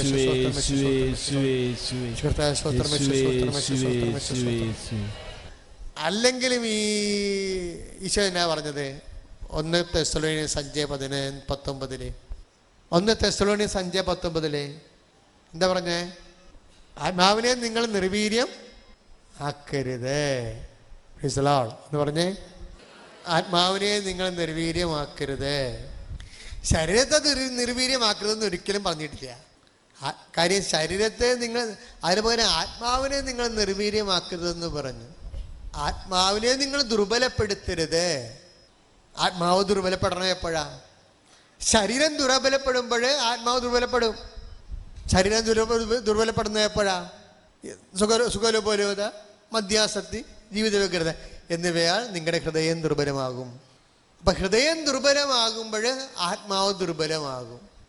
ആത്മാവിനെ ദുർബലപ്പെടുത്തരുതെന്ന് 1 തെസ്സലോനിയർ 5:19 പറയുമ്പോൾ ആത്മാവ് വസിക്കുന്ന ഹൃദയം കെണിക്ക്, അല്ലെ ഗോപുരം വീണ ആൾക്കാർ മരിച്ചു, അല്ലെ വണ്ടി അപകടം ഉണ്ടായി, അല്ല ഒരു പശുവിനെ മേടിക്കണവരും കെണിയായിട്ട് വരും. സുഖലോലുപതയും മദ്യാസക്തിയും ജീവിത വ്യഗ്രതയും കൂടുമ്പോൾ ക്രയവിക്രയങ്ങളും സംസാര വ്യാപാരങ്ങളും എല്ലാം കെണിയായി മാറി. ഒരുത്തൻ്റെ സ്ഥലം മേടിച്ച് കഴിഞ്ഞപ്പോൾ ഇപ്പം കൃപാസനത്തിന് കെണി വന്നേനെ. ചെത്തിയിലെ സ്ഥലമാണ് എടുത്തിരുന്നെങ്കിൽ, ചെത്തിയിലെ സ്ഥലം കിട്ടാൻ വേണ്ടി ഞാൻ വ്യഗ്രത കൊണ്ട് കർത്താവിൻ്റെ കൂടെ 1.5 കൊല്ലം പ്രാർത്ഥിച്ചതാണ്. കർത്താവ് തന്നില്ലത്. എന്താ കാര്യം? കൃപാസനത്തിന് വേണ്ടി പ്രാർത്ഥിക്കാൻ പറ്റിയ നിങ്ങളെപ്പോലുള്ള 100 കണക്കിന് മനുഷ്യരുണ്ടായിരുന്നു. എനിക്കൊരു കത്ത് വന്ന്, കൊച്ചിക്കാരനച്ഛൻ്റെ അച്ഛൻ ജോസഫ് സ്ഥലം അന്വേഷിച്ച് നടക്കണമെന്ന് ഞാൻ അറിഞ്ഞ്. കൃപാസനം കടലോരത്തല്ല വരേണ്ടത്, നാഷണൽ ഹൈവേയിലാണ്. അപ്പം ഞാൻ പറഞ്ഞു, കർത്താവേ നാഷണൽ ഹൈവേ നമുക്ക് ആര് സ്ഥലം തരാം? പക്ഷെ പിറ്റേ ആഴ്ച ഇവിടുത്തെ ബ്രദറിനെ കാണാൻ വന്ന് നമുക്ക് ഈ സ്ഥലം ഇവിടെ തന്ന് 5 പൈസ മുടക്കാതെ. ഇന്ന് ചെത്തി സ്ഥലത്ത് ഞാൻ നോക്കി, പിതാവ് ചെത്തിപ്പള്ളി അപേക്ഷ വെച്ച സ്ഥലത്തിൻ്റെ മുകളിൽ കൂടി പാലം പോവുകയാണ്. അങ്ങോട്ട് ഇറങ്ങണമെന്നുണ്ടെങ്കിൽ ഏണി വെക്കേണ്ടി വരും. കെണിയേ കർത്താവ്. അപ്പോൾ വ്യഗ്രത കൊണ്ട് കെണി ചെന്ന് ചാടിയന്. പ്രാർത്ഥനയുടെ സംരക്ഷണം കൃപാസനത്തിൽ ഉണ്ടായിരുന്ന കാരണം കർത്താവിൻ്റെ മനസ്സ് നമുക്ക് നിറവേറി. അതാണ് വ്യഗ്രത വ്യത്യാസം എന്ന് പറയുന്നത്. നമ്മളെല്ലാം പ്രാർത്ഥിച്ചാൽ ചെയ്യണത്. പ്രാർത്ഥിക്കാതെ ഒരു കാര്യവും ചെയ്യത്തില്ല. പ്രാർത്ഥിക്കാതെ ചെയ്യുമ്പോഴാണ് ഈ പശുവിനെ മേടിച്ച് ഞാൻ പറഞ്ഞു തുമ്പോളിൽ ചെടുത്തി അച്ഛാ ഞാനൊരിടത്ത് പോകണം, നാളെ അരിവെപ്പുണ്ടാകത്തില്ല കേട്ടാന്ന് പറഞ്ഞു. അച്ഛന്മാരെവിടെ നിന്നെങ്കിലും അറേഞ്ച് ചെയ്തേക്കാം. അരിവെക്കണ ചെടുത്തിയാണേ. അരിവെക്കണ ചെടുത്തി പറഞ്ഞു അച്ഛൻ നാളെ ഞാനുണ്ടാകത്തില്ല, ഞാൻ ഒരിടത്ത് പോവുകയാണ്. അപ്പോൾ ഞാൻ പറഞ്ഞു എവിടെയാണ് പോണത്? പോയിട്ട് വന്നിട്ട് പറയാമെന്ന് പറഞ്ഞു. പോയിട്ട് വന്നിട്ട് പിന്നെ അവരെ കണ്ടപ്പോൾ 2 ആഴ്ച കഴിഞ്ഞ് അവരിങ്ങനെ പ്ലാസ്റ്ററൊക്കെ ഇട്ടുകൊണ്ടാണ് പറയണത്. ഞാൻ പോയിട്ട് വന്നിട്ട് പറയേണ്ടി വന്നില്ല, കണ്ടപ്പോൾ എനിക്ക് മനസ്സിലായി. എന്ത് സമയം മരുമകനൊരു പശുവിനെ കൊടുത്തതാണ് സംഭവം. മരുമകൻ അവർക്കൊരു അതായത് മകളെ പെറ്റ് കഴിഞ്ഞിട്ട് 2ാമത്തെ പ്രസവം ഇവിടെയാണ് എടുത്തത്. അതും കഴിഞ്ഞ് ചെന്നപ്പോൾ മരുമകന് അമ്മയെല്ലാം നോക്കിയല്ലേ, ഇവിടുത്തെ നമുക്ക് പാടില്ലാത്ത കൊണ്ട് അമ്മായിയമ്മയാണ് 2ാമത്തെ പ്രസവം നോക്കിയത്. അപ്പോൾ പറഞ്ഞ് അമ്മ ക്ഷീണിച്ചിരിക്കണ്ട, നാട്ടിൽ മുഴുവൻ നടന്ന പാല് തിന്നേണ്ട കാര്യമില്ല, ഒരു പശുവിനെ കൊണ്ടേ വളർത്തുക. അപ്പം അതാണ്. അപ്പം അത് ലോട്ടറി അടിച്ച പോലെയാണ് 4 കാലം വീണ് വല്യമ്മ ഓടിയത്. വല്യമ്മ പശു കിട്ടി, മരുമകൻ കൊടുത്ത് സന്തോഷമായി. പശു കൊണ്ടുവന്ന് കെട്ടി തുമ്പൊളിപ്പള്ള വാതിക്ക്. അപ്പോഴും മഴ വന്ന്, മഴ കൊള്ളാത്ത പശുവായിരുന്നു. പശുവിനൊക്കെ ഇടയ്ക്ക് വളർത്തുന്ന ഇടയ്ക്ക് മഴ കൊള്ളിക്കണേ. ഇപ്പം എല്ലാത്തിനും ഇപ്പോൾ ഡോക്ടർമാരുടെ നിശ്ചയം പോലെയുള്ള നമ്മൾ എല്ലാത്തിനും ഹൈടെക് പശുവായിട്ട്. ഈ കഴിഞ്ഞ ദിവസം മൈക്രോ ചിപ്പുള്ള പശുവിനൊക്കെ ഉണ്ട്. മൈക്രോ ചിപ്പുള്ള പശു, നല്ല മെഴുത്ത് കൊഴുത്ത പശു. അപ്പോൾ അത് കമ്പ്യൂട്ടറിൽ ഇരുന്നു കൊണ്ടാണ് അയാളെ പശുവിനെ കാണുന്നത്. പശു വളർത്തുന്ന ആൾക്കാരെ ഒരു ഫീച്ചർ ഫിലിം അല്ല, ഒരു ഡോക്യുമെൻ്ററി ആയിരുന്നു. അപ്പോൾ മഴ വന്നപ്പോൾ തന്നെ പശു കിടന്ന് കാറാൻ തുടങ്ങി. വല്യമ്മ ഉടനെ അവിടെ നിന്ന് 4 കാലം വീണ് പാഞ്ഞ് ഇരുമ്പ് കുറ്റി ഊരി. പശു വല്യമ്മക്ക് മുമ്പേ ഓടി ഇരുമ്പ് കുറ്റി വല്യമ്മയുടെ കാലിൻ്റെ ഇടയിൽ വീണ്ട് വല്യമ്മ 8ആയിട്ട് മറിഞ്ഞു. കയ്യാൽ ഒടിഞ്ഞു തൂങ്ങി അവസാനം എൻ്റെ അടുത്ത് വരിക. വല്ല കെണി വന്നെ വരവേ കെണി. അപ്പോഴേ നന്മയായിട്ട് വരുന്ന സാധനം പോലും കെണിയാകാൻ സാധ്യതയുണ്ട്. എനിക്ക് അവിടെ അസ്തന്തി അച്ഛൻ ഇല്ലായിരുന്നു. ഞാനാണ് അവിടെ അസ്തന്തി അച്ഛനോട് ചാർജ് എടുക്കുന്നത്. ചാർജ് എടുത്തപ്പോൾ അതുവരെ ശവവണ്ടിയാണ് ഇട്ടുകൊണ്ടിരുന്നത് ആ ഷെഡിൽ. അപ്പം അച്ഛൻ വികാരച്ചൻ പറഞ്ഞു ഇവിടെ അസ്തന്തി അച്ഛന് താമസിക്കാൻ സ്ഥലമില്ല, അതുകൊണ്ട് ഈ ശവവണ്ടി മാറ്റിയിട്ട് അച്ഛനെ കിടത്താൻ തീരുമാനിച്ചത്. ഞാനവിടെ കിടന്ന് 1.5 കൊല്ലം കിടന്നതിൻ്റെ അകത്ത് ഒരു സമാധാനത്തിൽ ഒരു കുഴപ്പമില്ല. അത് കാര്യം കർത്താവിൻ്റെ വചനം പറഞ്ഞത് എന്താണ്? ദുർഭിക്ഷതയിലും സുഭിക്ഷതയിലും ജീവിക്കാൻ ഞങ്ങൾക്ക് നല്ല പരിശീലനം ലഭിച്ചിട്ടുണ്ടെന്നല്ലേ. കൊതുക് 4 ഭാഗത്തുനിന്ന് വന്ന് നമ്മൾ ഹെലികോപ്റ്ററിനെ പോലെ പൊക്കെ എടുത്തുകൊണ്ട് പോയ സമയം അവിടെ കിടന്നപ്പോൾ ആണ് ഈ ഈഴവനും ക്രിസ്ത്യാനിയും കൂടി പ്രണയിച്ചത്. രണ്ടിനെയും വലിച്ച് എൻ്റെ കാൽഷെട്ടി കയറ്റി ഞാൻ കത്ത് കൂട്ടിയിട്ട്. കാര്യം RSSകാർ താഴെ തല്ലാൻ നിൽക്കണേ. രാത്രി ഇല്ലാത്ത രക്തച്ചൊരിച്ചിലുണ്ടാക്കണം എന്ന് വിചാരിച്ചുകൊണ്ട് 2നെയും കൂടി പൊട്ടിയിട്ട് 1.5 മണിക്കൂർ സംസാരിച്ച് 2ഉം എഴുതി ഒപ്പിട്ട് ഇനി ഞങ്ങൾ പിരിയത്തില്ല, ഞങ്ങൾ ഇനി കാണത്തില്ല, സംസാരിക്കത്തില്ലെന്ന്.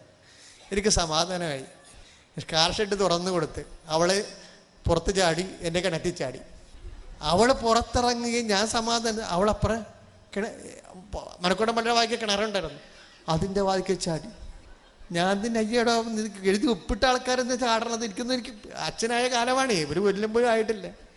എഴുതി ഒപ്പിട്ട ആൾക്കാരെന്നെ കിണറ്റിൽ ചാടിയെന്ന് ഞാൻ വായിട്ടെന്നൊക്കെ നിൽക്കുക. അപ്പോഴേ നാട്ടുകാർ ഇവളുടെ സ്വരം കേട്ട് അവൻ കിടന്ന് കാറിക്കഴിഞ്ഞ് നാട്ടുകാർ ഓടി വന്ന് അച്ഛന് വല്ല കാര്യമുണ്ടാ, എവിടെയെങ്കിലും പോയി തൊലയട്ട, പറഞ്ഞു വിടെന്ന് പറഞ്ഞു. അപ്പോഴേ അവൾ ഒപ്പിട്ടില്ലേ, അവൾ ഒപ്പിട്ടത് അവളുടെ സമ്മതം കൂടെ അല്ലാതെയാണെന്ന് ഇവനറിയണം. അവൻ എന്നോട് പറഞ്ഞത് അവൾ ഒപ്പിട്ടാൽ ഞാൻ ഒപ്പിടാമെന്നാണ് പറഞ്ഞത്.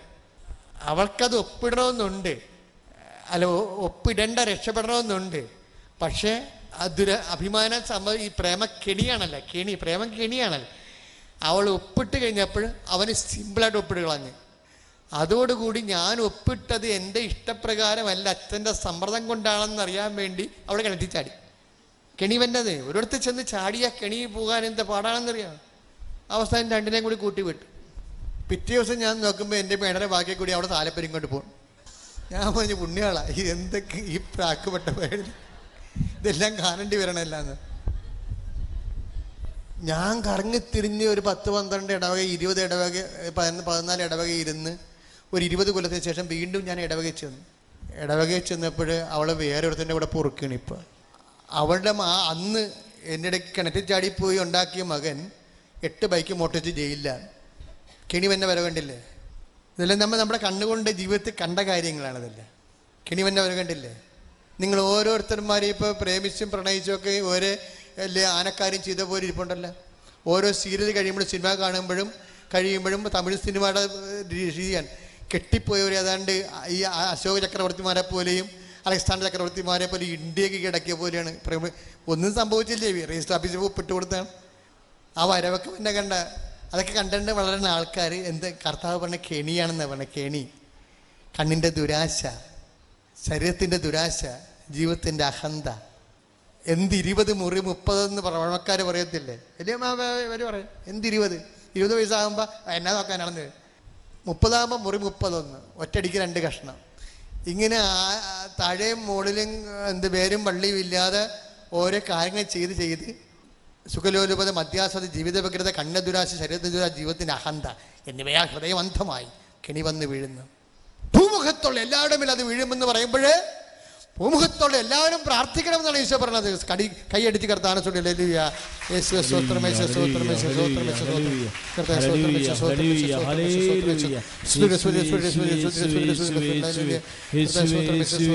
സ്തോത്രം, ഹല്ലേലൂയ, ഹല്ലേലൂയ, ഹല്ലേലൂയ, ഹല്ലേലൂയ, ഹല്ലേലൂയ, ഹല്ലേലൂയ, ഹല്ലേലൂയ, ഹല്ലേലൂയ, ഹല്ലേലൂയ.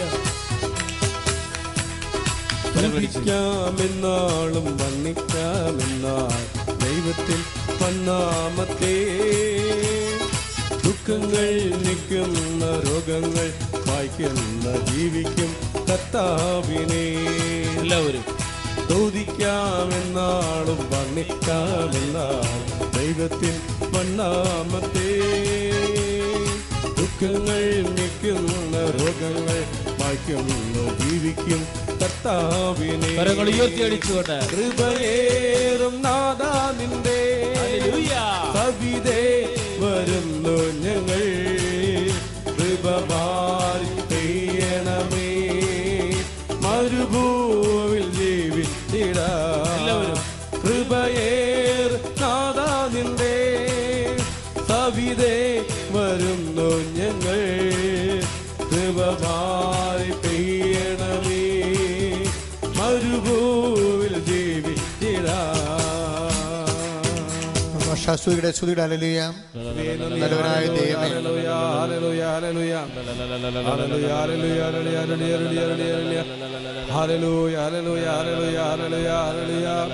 ശിവേ നന്ദി, ശിവേ നന്ദി, നന്ദി, നന്ദി. ഹല്ലേലൂയ, ഹല്ലേലൂയ, ഹല്ലേലൂയ, ഹല്ലേലൂയ.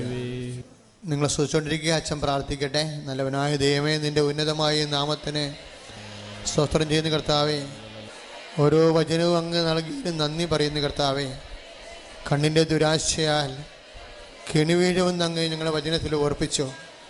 ശരീരത്തിൻ്റെ ദുരാശയാൽ കെണിവീഴുമെന്ന് ഞങ്ങൾ വചനത്തെ ഓർപ്പിച്ചു കർത്താവേ. ഭൂമുഖത്തുള്ള എല്ലാവരുടെ മേലും കെണി വീഴുമെന്ന് പറഞ്ഞു കർത്താവേ. എല്ലാവരും കെണികളുടെ ചുവട്ടിലാണ് കർത്താവെ. പശുവിനെ വാങ്ങിക്കുന്നവരെ കെണിയാണെന്ന് പറഞ്ഞു ഈശോയെ. പ്രാർത്ഥിക്കാതെ എടുക്കുന്ന തീരുമാനങ്ങൾ, സുഖലോലുപത എടുക്കുന്ന തീരുമാനങ്ങൾ, ജീവിതത്തിന് അഹന്തയാൽ എടുക്കുന്ന തീരുമാനങ്ങൾ കർത്താവെ, അതെല്ലാം ലോകാരൂപിയാണെന്ന് ഈശോ പറഞ്ഞു വെച്ചു. കർത്താവായ ഈശോയെ, ലോകാരൂപിയാൽ എടുക്കുന്ന തീരുമാനങ്ങൾ കർത്താവെ, ലോകാരൂപിയാൽ ലോകത്തെ ഈ ആത്മാവിനെ സ്വീകരിക്കാൻ ലോകത്തിന് പറ്റത്തില്ലെന്ന് കർത്താവെ നീ പറഞ്ഞു കർത്താവെ. ഈശോയെ, ലോകത്തിന് പറ്റാത്ത അരൂപിയാണ് പരിശുദ്ധാത്മാവ്. പരിശുദ്ധാത്മാവിന് പറ്റാത്ത അരൂപിയാണ് ലോകാരൂപി. പരിശുദ്ധാത്മാവ് പറ്റാത്ത ലോകാരൂപിയാണ് ഹൃദയത്തെ ദുർബലമാക്കണമെന്ന് കർത്താവെ. ലൂക്ക 21:34 സുഖലോലുപത, മദ്യാസക്തി, ജീവിത വ്യഗ്രതയാ കർത്താവെ ഹൃദയത്തെ ദുർബലമാക്കുകയും ആ ദിവസം ഒരു കെണി പോലെ വന്ന് വീഴുകയും ചെയ്യുമ്പോൾ അങ്ങനെ അകപ്പെട്ടതുള്ളിൽ നിന്ന് കർത്താവെ ആത്മാവ് നിർവീര്യമാകുന്ന 1 യോഹന്നാൻ കർത്താവെ 2:17 കർത്താവെ ഞങ്ങൾ കാണുന്ന സുഖലോലുപത, മദ്യാസക്തി, ജീവിത വ്യഗ്രത, കണ്ണിൻ്റെ ദുരാശ, ശരീരത്തിൻ്റെ ദുരാശ, ജീവിതത്തിൻ്റെ അഹന്തയാൽ കർത്താവ് ഇതൊന്നും പിതാവിലൂടെ രാജ്യം കർത്താവ് ഞങ്ങൾക്ക് നൽകുമ്പോൾ ക്രൈസ്തവരായ ഞങ്ങളെ യേശു ക്രിസ്തുവിനെ അറിഞ്ഞവരായ ഞങ്ങൾ കർത്താവ് ഞങ്ങൾക്ക് ഞങ്ങളുടെ വിഭവങ്ങളെ കർത്താവ് ഞങ്ങൾക്ക് സംരഭ്യമാക്കുന്ന വിഭവങ്ങളുടെ പരിമിതപ്പെടുത്തുമ്പോൾ കർത്താവ് ആ പരിമിതമായ വിഭവങ്ങൾ കൊണ്ട് കർത്താവ് ആശയെ അടക്കിക്കൊണ്ട് കർത്താവ് ആത്മീയ ഉത്സവത്തോട് കർത്താവ് പരിത്യാഗത്തോട് കർത്താവ് ആത്മാവിനെ ബലമാക്കാൻ കർത്താവ് ബലമുള്ളതാക്കാൻ കർത്താവ് ആത്മാവിനെ കൃപയുള്ളത് ആത്മാവിനെ ബലപ്പെടുത്താൻ കർത്താവ് ഈ സാഹചര്യം ഭൗതികമായിട്ടുള്ള പരിമിതികളുടെ പരിത്യാഗത്തിൻ്റെ സാഹചര്യങ്ങളെ പ്രയോജനപ്പെടുത്തിക്കൊണ്ട് കർത്താവ് നിന്നെ അറിയുവാൻ കർത്താവ് ആ യേശുക്രിസ്തുവിനെ ഓരോരുത്തരും അവരുടെ അനുഭവത്തിലൂടെ ദൈവത്തെ അറിയുന്നതിന് വേണ്ടിയാണ് കർത്താവ് ജീവിത സാഹചര്യങ്ങൾ ദുരിതപൂർണ്ണമാകുമ്പോൾ കർത്താവ് ആത്മസംയമനം എന്നാൽ പരിശുദ്ധാത്മാവിൻ്റെ ഫലങ്ങളെ കർത്താവ് ഗലാത്യർ 5:22 ഫലങ്ങൾ സ്നേഹം, ക്ഷമ, ദയ, നന്മ, വിശ്വസ്തത, ആത്മസംയമനം കർത്താവ് ഇങ്ങനെയുള്ള പരിശുദ്ധാത്മാവിൻ്റെ ഫലങ്ങൾ ഭൗതിക വിഭവങ്ങളുടെ അടിയന്തരാവസ്ഥയും അതിൻ്റെ സംലഭ്യത കുറഞ്ഞു വരുമ്പോൾ കർത്താവ് ആത്മാവിൻ്റെ ഫലങ്ങൾ നമ്മൾ വളരാൻ വേണ്ടിയുള്ള ദൈവത്തിൻ്റെ ക്രമീകരണമാണ് കർത്താവ്. തിരിച്ചറിയാനുള്ള ദൈവത്തിന് തിരിച്ചറിവിൻ്റെ കർത്താവ് ആ കണ്ണ് തുറപ്പിക്കണമെന്ന് പ്രാർത്ഥിച്ചുകൊണ്ട് ശ്രുതിക്കട്ടെ. ഹല്ലേലൂയ. എല്ലാവരും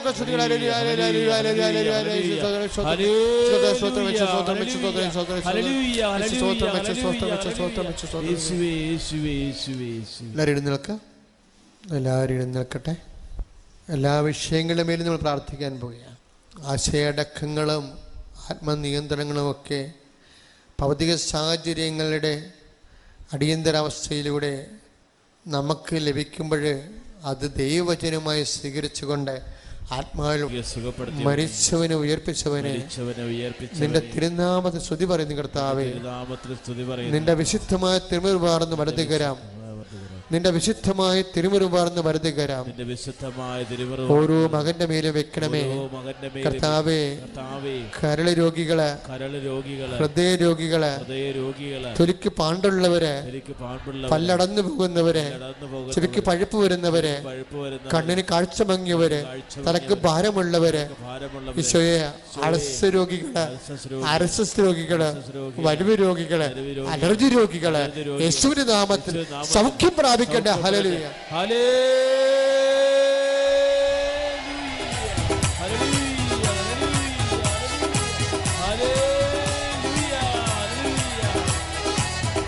ദൈവകൃപയിൽ ഞാൻ ആശ്രയിച്ചു, അവൻ വഴികളെ ഞാൻ അറിഞ്ഞു. അനുഗമിച്ചിടും അവനോട് ചുവടുകളിൽ, അനുഗമിച്ചിടും അവനോട് ചുവടുകളിൽ. ദൈവകൃപയിൽ ഞാൻ ആശ്രയിച്ചു, അവൻ വഴികളെ ഞാൻ അറിഞ്ഞു. അനുഗമിച്ചിടും അവനോട് ചുവടുകളിൽ, അനുഗമിച്ചിടും അവനോട് ചുവടുകളിൽ. ദൈവകൃപയിൽ ഞാൻ ആശ്രയിച്ചു. കർത്താവായ ദൈവമേ, നടുവേദനക്കാരെ അങ്ങ് സ്പർശിക്കണമേ. പദവേദനക്കാരെ, ശ്വാസം മുട്ടുള്ളവരെ, നീരുവീഴ്ചയുള്ളവരെ, വെരിക്കോസിന് അസുഖമുള്ളവരെ, തൈറോയിഡ് രോഗികളെ, ടോൺസിലൈറ്റ് രോഗികളെ ഈശോയെ അങ്ങ് സ്പർശിക്കണമേ.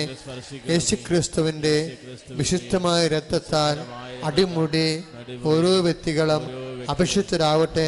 ശ്രുതികട. ഹല്ലേലൂയ.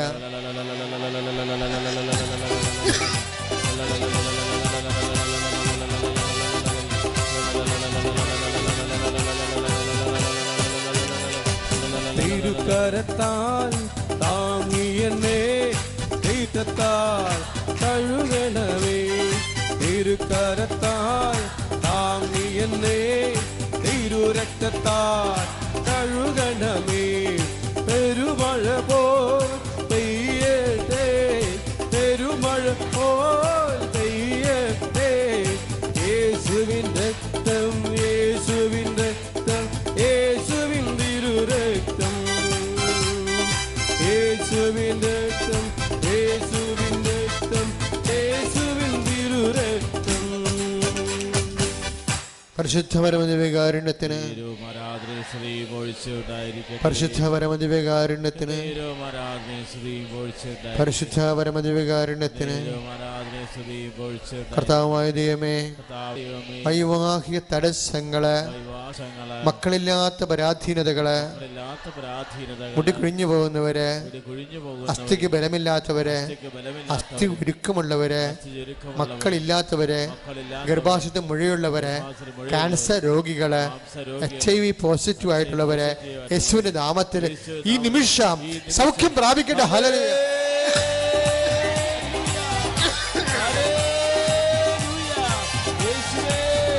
രോഗങ്ങൾ സുഖപ്പെടുത്തുന്നതിനെ ഓർത്ത് ഞങ്ങൾ സ്തുതിക്കുന്ന കർത്താവേ. ആമേൻ. സ്തോത്രം. ഹല്ലേലൂയ. കൈയടിച്ചുകൊണ്ട് ഭൂവാസികളെ യഹോവയ്ക്കാർത്തിടുവിൻ. എല്ലാവരും ഭൂവാസികളെ യഹോവയ്ക്കാർത്തിടുവിൻ. സന്തോഷത്തോടെ വന്നു കൂടുവിൻ, സംഗീതത്തോടെ സ്തുതി പാടുവിൻ. സന്തോഷത്തോടെ വന്നു കൂടുവിൻ, സംഗീതത്തോടെ സ്തുതി പാടുവിൻ. അവൻ നല്ലവനല്ലോ, ദയ എന്നുമുള്ളത്. അവൻ വല്ലഭനല്ലോ, സ്തുതി എന്നുമുള്ളത്. അവൻ വല്ലഭനല്ലോ, ദയ എന്നുമുള്ളത്. അവൻ നല്ലവനല്ലോ, സ്തുതി എന്നുമുള്ളത്. പരിശുദ്ധ പരമദിവ്യകാരുണ്യത്തിന്, പരിശുദ്ധ പരമദിവ്യകാരുണ്യത്തിന്, പരിശുദ്ധ പരമദിവ്യകാരുണ്യത്തിന്. കർത്താവായ ദൈവമേ, സ്ഥലമില്ലാത്തവരെ, വീടില്ലാത്തവരെ, വഴിയില്ലാത്തവരെ, വെളിച്ചം കിട്ടാത്തവരെ, സാമ്പത്തിക പരാധീനതയില് തകർന്നു പോകുന്നവര്, മാർഗരോഗികള്, തീരാവേർത്തികള്, കച്ചവടം തകർന്നവര്, ജീവിക്കാൻ മാർഗമില്ലാത്തവര്, പണം കിട്ടാത്തവര്, ശമ്പളം കിട്ടാത്തവര്, പണം കുറഞ്ഞുപോയവര്, ശമ്പളം കുറഞ്ഞുപോയവര്, ഈശോയെ എല്ലാ മേഖലകളിലും ദൈവത്തിന്റെ ശക്തി ഒഴുകട്ടെ. ശ്രുതികട്ടെ. ഹല്ലേലൂയ.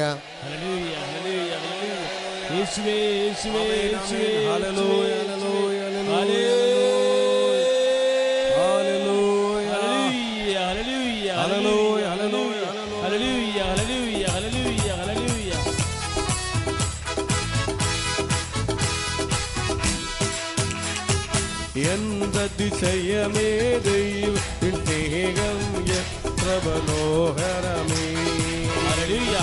എന്തതിശയമേ ദൈവത്തിൻ സ്നേഹം എത്ര മനോഹരമേ. അത് ചിന്തയിലടങ്ങ സിന്ധു സമാനം സന്തത കാണുന്നു ഞാൻ. അത് ചിന്തയിലടങ്ങ സിന്ധു സമാനം സന്തത കാണുന്നു ഞാൻ. എന്തതിശയമേ ദൈവത്തിൻ സ്നേഹം എത്ര മനോഹരമേ. എന്തതിശയമേ ദൈവത്തിൻ സ്നേഹം എത്ര മനോഹരമേ. നേർച്ച എടുക്കുക, നേർച്ച വസ്തുക്കൾ എടുക്കുക. അറിയിപ്പുകളെ നേർച്ച വസ്തുക്കൾ കയ്യിലെടുക്കുക. മക്കളെ, പത്രം വാങ്ങിച്ചിട്ട് പത്രത്തിൻ്റെ മേൽ നേർച്ച വസ്തുക്കൾ വെച്ചുകൊണ്ട് വെഞ്ചരിപ്പ് മേടിക്കുക. ഇരിക്കേണ്ട, എഴുന്നേക്ക്. അപ്പം ഞാൻ പറഞ്ഞ സത്യമാണല്ലേ, നടുവൊന്നിനുമില്ല. നിങ്ങൾ സാക്ഷ്യങ്ങൾ കേട്ടില്ലേ? ഈ മാസം ഇത് 3ാമത്തെ സാക്ഷ്യമാണ്. ഈ മാസം 62 സാക്ഷ്യങ്ങളാണ് പറയപ്പെട്ടിരിക്കുന്നത്. പണ്ട് 21 സാക്ഷ്യങ്ങളിലേക്ക് കൂടെയാണ് ഇത്രയും സാക്ഷ്യങ്ങൾ വളർന്നിരിക്കുന്നത്. അത് സാക്ഷ്യങ്ങളുടെ ക്വാളിറ്റിയും വർദ്ധിച്ചു. നല്ല ക്ലാസ് സാക്ഷ്യങ്ങൾ വരാൻ തുടങ്ങി. മാതാവിൻ്റെ പ്രത്യക്ഷപ്പെടൽ അനൗൺസ് ചെയ്തതോടുകൂടി അമ്മ മാതാവ് അതിനോട് അഭിനിറ്റി കാണിക്കുന്ന രീതിയിലാണ് അടയാളങ്ങൾ നമ്മൾ കണ്ടു തുടങ്ങിയിരിക്കുന്നത്. അതുകൊണ്ട് ഉറപ്പാണ്, നിങ്ങളെ ഉടമ്പടിക്കാർ പ്രത്യേകം ശ്രദ്ധിക്കണം. ഉടമ്പടിക്കാർ 4 കാര്യങ്ങളാണ് ഉടമ്പടിയിലുള്ളത്. ചില ആൾക്കാർ പോഴങ്കൽ കളിക്കുന്നുണ്ട് ഉടമ്പടി വെച്ച്, അത് വിളിക്കാൻ തക്കണ പാണ്ടാവും. ഉടമ്പടി 4 കാര്യങ്ങളും നമുക്ക് ദൈവത്തോട് ആവശ്യപ്പെടാം. കൃപാസനം എന്ന് വെച്ചാൽ ഉടമ്പടി ധ്യാനകേന്ദ്രമാണ്. ഇനി ആരെങ്കിലും അച്ഛനോട് വന്ന് ചോദിച്ചാൽ ഞാൻ ഉടനെ ചോദിക്കുന്നത് ഉടമ്പടി ചെയ്താന്ന് ചോദിക്കത്തുള്ളൂ, വേറെ ഒന്നും ചോദിക്കണില്ല. എന്താ കാര്യം? അങ്ങനെയാണ് മാതാവ് ഇത് ക്രമീകരിച്ചിരിക്കുന്നത്. ഇപ്പോൾ ആ വെള്ള പേപ്പറിൽ എഴുതി 4 കാര്യങ്ങൾ നമുക്ക് മാതാവിന് സമർപ്പിക്കാം. കാര്യം എന്താ ഞാൻ ഇങ്ങനെ പറയണമെന്ന് വെച്ച് കഴിഞ്ഞാൽ ഉടമ്പടി ചെയ്തവർ ചില ആൾക്കാർ തെറ്റിച്ചിട്ടുണ്ട്. അതുകൊണ്ടാണ് ഇങ്ങനെ കൃത്യമായിട്ട് പറയണത്. തന്നെയല്ല എല്ലാവരെയും ഇവിടെ അച്ഛനോട് പറയാതെ ഒത്തിരി പേർക്ക് വന്ന് ഉടമ്പടി ചെയ്യേണ്ട അവസ്ഥ ഉണ്ട്. കാര്യം 7 മണി കഴിഞ്ഞാൽ 7:30 കഴിഞ്ഞാൽ പിന്നെ അച്ഛനാരും എടുക്കത്തില്ല. 7:30 ആകുമ്പോൾ തന്നെ 60 പേരാകും. ഞാൻ എന്ത് ചെയ്യാന്? പക്ഷെ അവർ സുന്ദരമായി വന്ന് ഇവിടെ നല്ല കൗൺസിലേഴ്സ് ഉണ്ട്. അവർ സുന്ദരമായി വന്ന് ഇവിടെ ഉടമ്പടി ചെയ്യുന്നുണ്ട്. പക്ഷെ എങ്കിലും അവരുടെയും ധൃതിയിൽ ചില കാര്യങ്ങൾ വിട്ടുപോകാൻ സാധ്യതയുണ്ട്. അപ്പം ഞാൻ തന്നെ വന്നിരുന്നാലും എനിക്ക് വിട്ടുപോകും. അപ്പം അതുകൊണ്ടാണ് ഞാൻ പൊതുവായിട്ട് പറയണത്. അതായത് വെള്ള പേപ്പറെ കാണുമ്പോൾ 4 കാര്യങ്ങൾ വരെ ഉണ്ടാക്കിയെടുക്കരുത്. 4 കാര്യങ്ങൾ വരെ നമുക്ക് അവിടെ എഴുതാം. ദൈവതിരുസന്നിധിയിൽ നമുക്ക് പ്രാർത്ഥനയായിട്ട് അതിൻ്റെ മേൽ ഗ്യാരണ്ടി ഉണ്ട്. കാര്യം നമ്മളെന്താ അമ്മ മാതാവിൻ്റെ പേരിലാണ് ആ ഉടമ്പടി ചെയ്യണത്. അമ്മ മാതാവിൻ്റെ പേരിലേ. അപ്പോൾ 4 കാര്യങ്ങൾ നമ്മൾ ദൈവത്തിന് വേണ്ടി ചെയ്യണം. അതാണ് പച്ചപ്പേപ്പർ. നിങ്ങളുടെ കയ്യിരിക്കുന്ന പച്ചപ്പേപ്പർ വിളിച്ച് ഇടയ്ക്കിടയ്ക്ക് വായിച്ചു നോക്കണം, നല്ലതാ. അല്ല മറന്നു പോകും നിങ്ങൾ എന്താണ് എഴുതി വെച്ചിരിക്കണമെന്നറിയാം. 4 കാര്യങ്ങൾ ദൈവത്തിന് വേണ്ടി നമ്മൾ ചെയ്യേണ്ടതിൽ എന്താ ഉള്ളത്? അടുത്ത ഒക്ടോബർ വരെയാണ് ഉടമ്പടി. ചില ആൾക്കാർ പറയും ഞങ്ങൾ 3 പ്രാർത്ഥന കഴിഞ്ഞല്ല എന്ന് പറയും. 3 പ്രാർത്ഥന കഴിഞ്ഞ് അത് നിങ്ങൾക്ക് പ്രാർത്ഥനാപരമായിട്ട് അച്ഛനെ കാണാൻ വേണ്ടിയാണ് ആ സാധനം. അച്ഛനെ കാണുന്നെങ്കിൽ 3 പ്രാർത്ഥനയാണ് വെച്ചിരിക്കുന്നത്. പക്ഷേ ഉടമ്പടി ചെയ്തിരിക്കുന്നത് ഒക്ടോബർ ടു ഒക്ടോബറാണ്. അടുത്ത ഒക്ടോബർ. അപ്പോൾ ഇനിയിപ്പോൾ അതെല്ലാം പുതുക്കേണ്ട സമയമാണത്. പുതിയ ഉടമ്പടി പുസ്തകത്തിലുണ്ട് എല്ലാ 3 മാസം കൂടുമ്പോൾ ഉടമ്പടി പുതുക്കണം. ഉടമ്പടി പുതുക്കിയില്ലെങ്കിൽ നിങ്ങളുടെ ഫെർവൻസ് നഷ്ടപ്പെടും. ഇന്നൊരു ചേട്ടത്തി ഇവിടെ വന്ന് അവർ പറഞ്ഞത് മകളും മരുമകനും തമ്മിൽ അടിയുണ്ടായെന്ന് പറഞ്ഞു. അപ്പം ഞാൻ പറഞ്ഞു നിങ്ങൾ ഉടമ്പടി ചെയ്തതല്ലേ? ഉടമ്പടി ചെയ്തതാണ്, പക്ഷേ 3-4 മാസമായിട്ട് പ്രാർത്ഥിക്കാൻ പറ്റിയിട്ടില്ല. ഞാൻ അമ്മനെയും നോക്കിക്കൊണ്ട് ചേട്ടത്തിയുടെ വീട്ടിലായിരുന്നെന്ന്. അങ്ങനെയൊക്കെ തോന്നിവാസം ചെയ്ത് കഴിഞ്ഞാൽ പണിയാവും അത്. കാര്യം ഇത് നൊവേനയല്ല, ഉടമ്പടിയാ. ഞാൻ അവരോട് പറഞ്ഞു നിങ്ങളെ ക്രമീകരിച്ചിട്ട് മാത്രമേ ഈ മണ്ണി ചവിട്ടാൻ പാടുള്ളൂ പറഞ്ഞിനി. അവർ വിചാരിച്ചത് പോഴങ്കളിക്ക് വന്ന് അങ്ങനെ ചില ആൾക്കാർ ചെയ്തിട്ടുണ്ടെങ്കിൽ ഇത് വിളക്കാൻ തേക്കണത് പാണ്ടായിട്ടുണ്ടാവും. അപ്പം അത് എത്രയും വേഗം കുമ്പസാരിച്ച് ഉടമ്പടി കൊണ്ടുവന്ന് പുതുക്കി 2ാമത് പ്രാർത്ഥന തുടങ്ങണം. അപ്പോൾ മുമ്പത്തേക്കാളും മോശമായി. ഇപ്പം ഞാനെല്ലാം കറക്റ്റ് ചെയ്ത് വിട്ടിട്ടുണ്ട് അവരെ.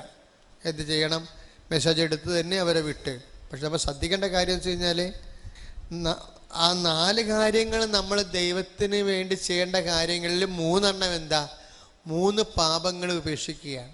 നമുക്ക് ഉപേക്ഷിക്കാൻ പറ്റുന്ന പാപങ്ങൾ 3 ദൈവതിരുസരി സത്യസന്ധമായിട്ട് ഉപേക്ഷിക്കണം. ഏഷണിയായാലും പരദൂഷണമായാലും.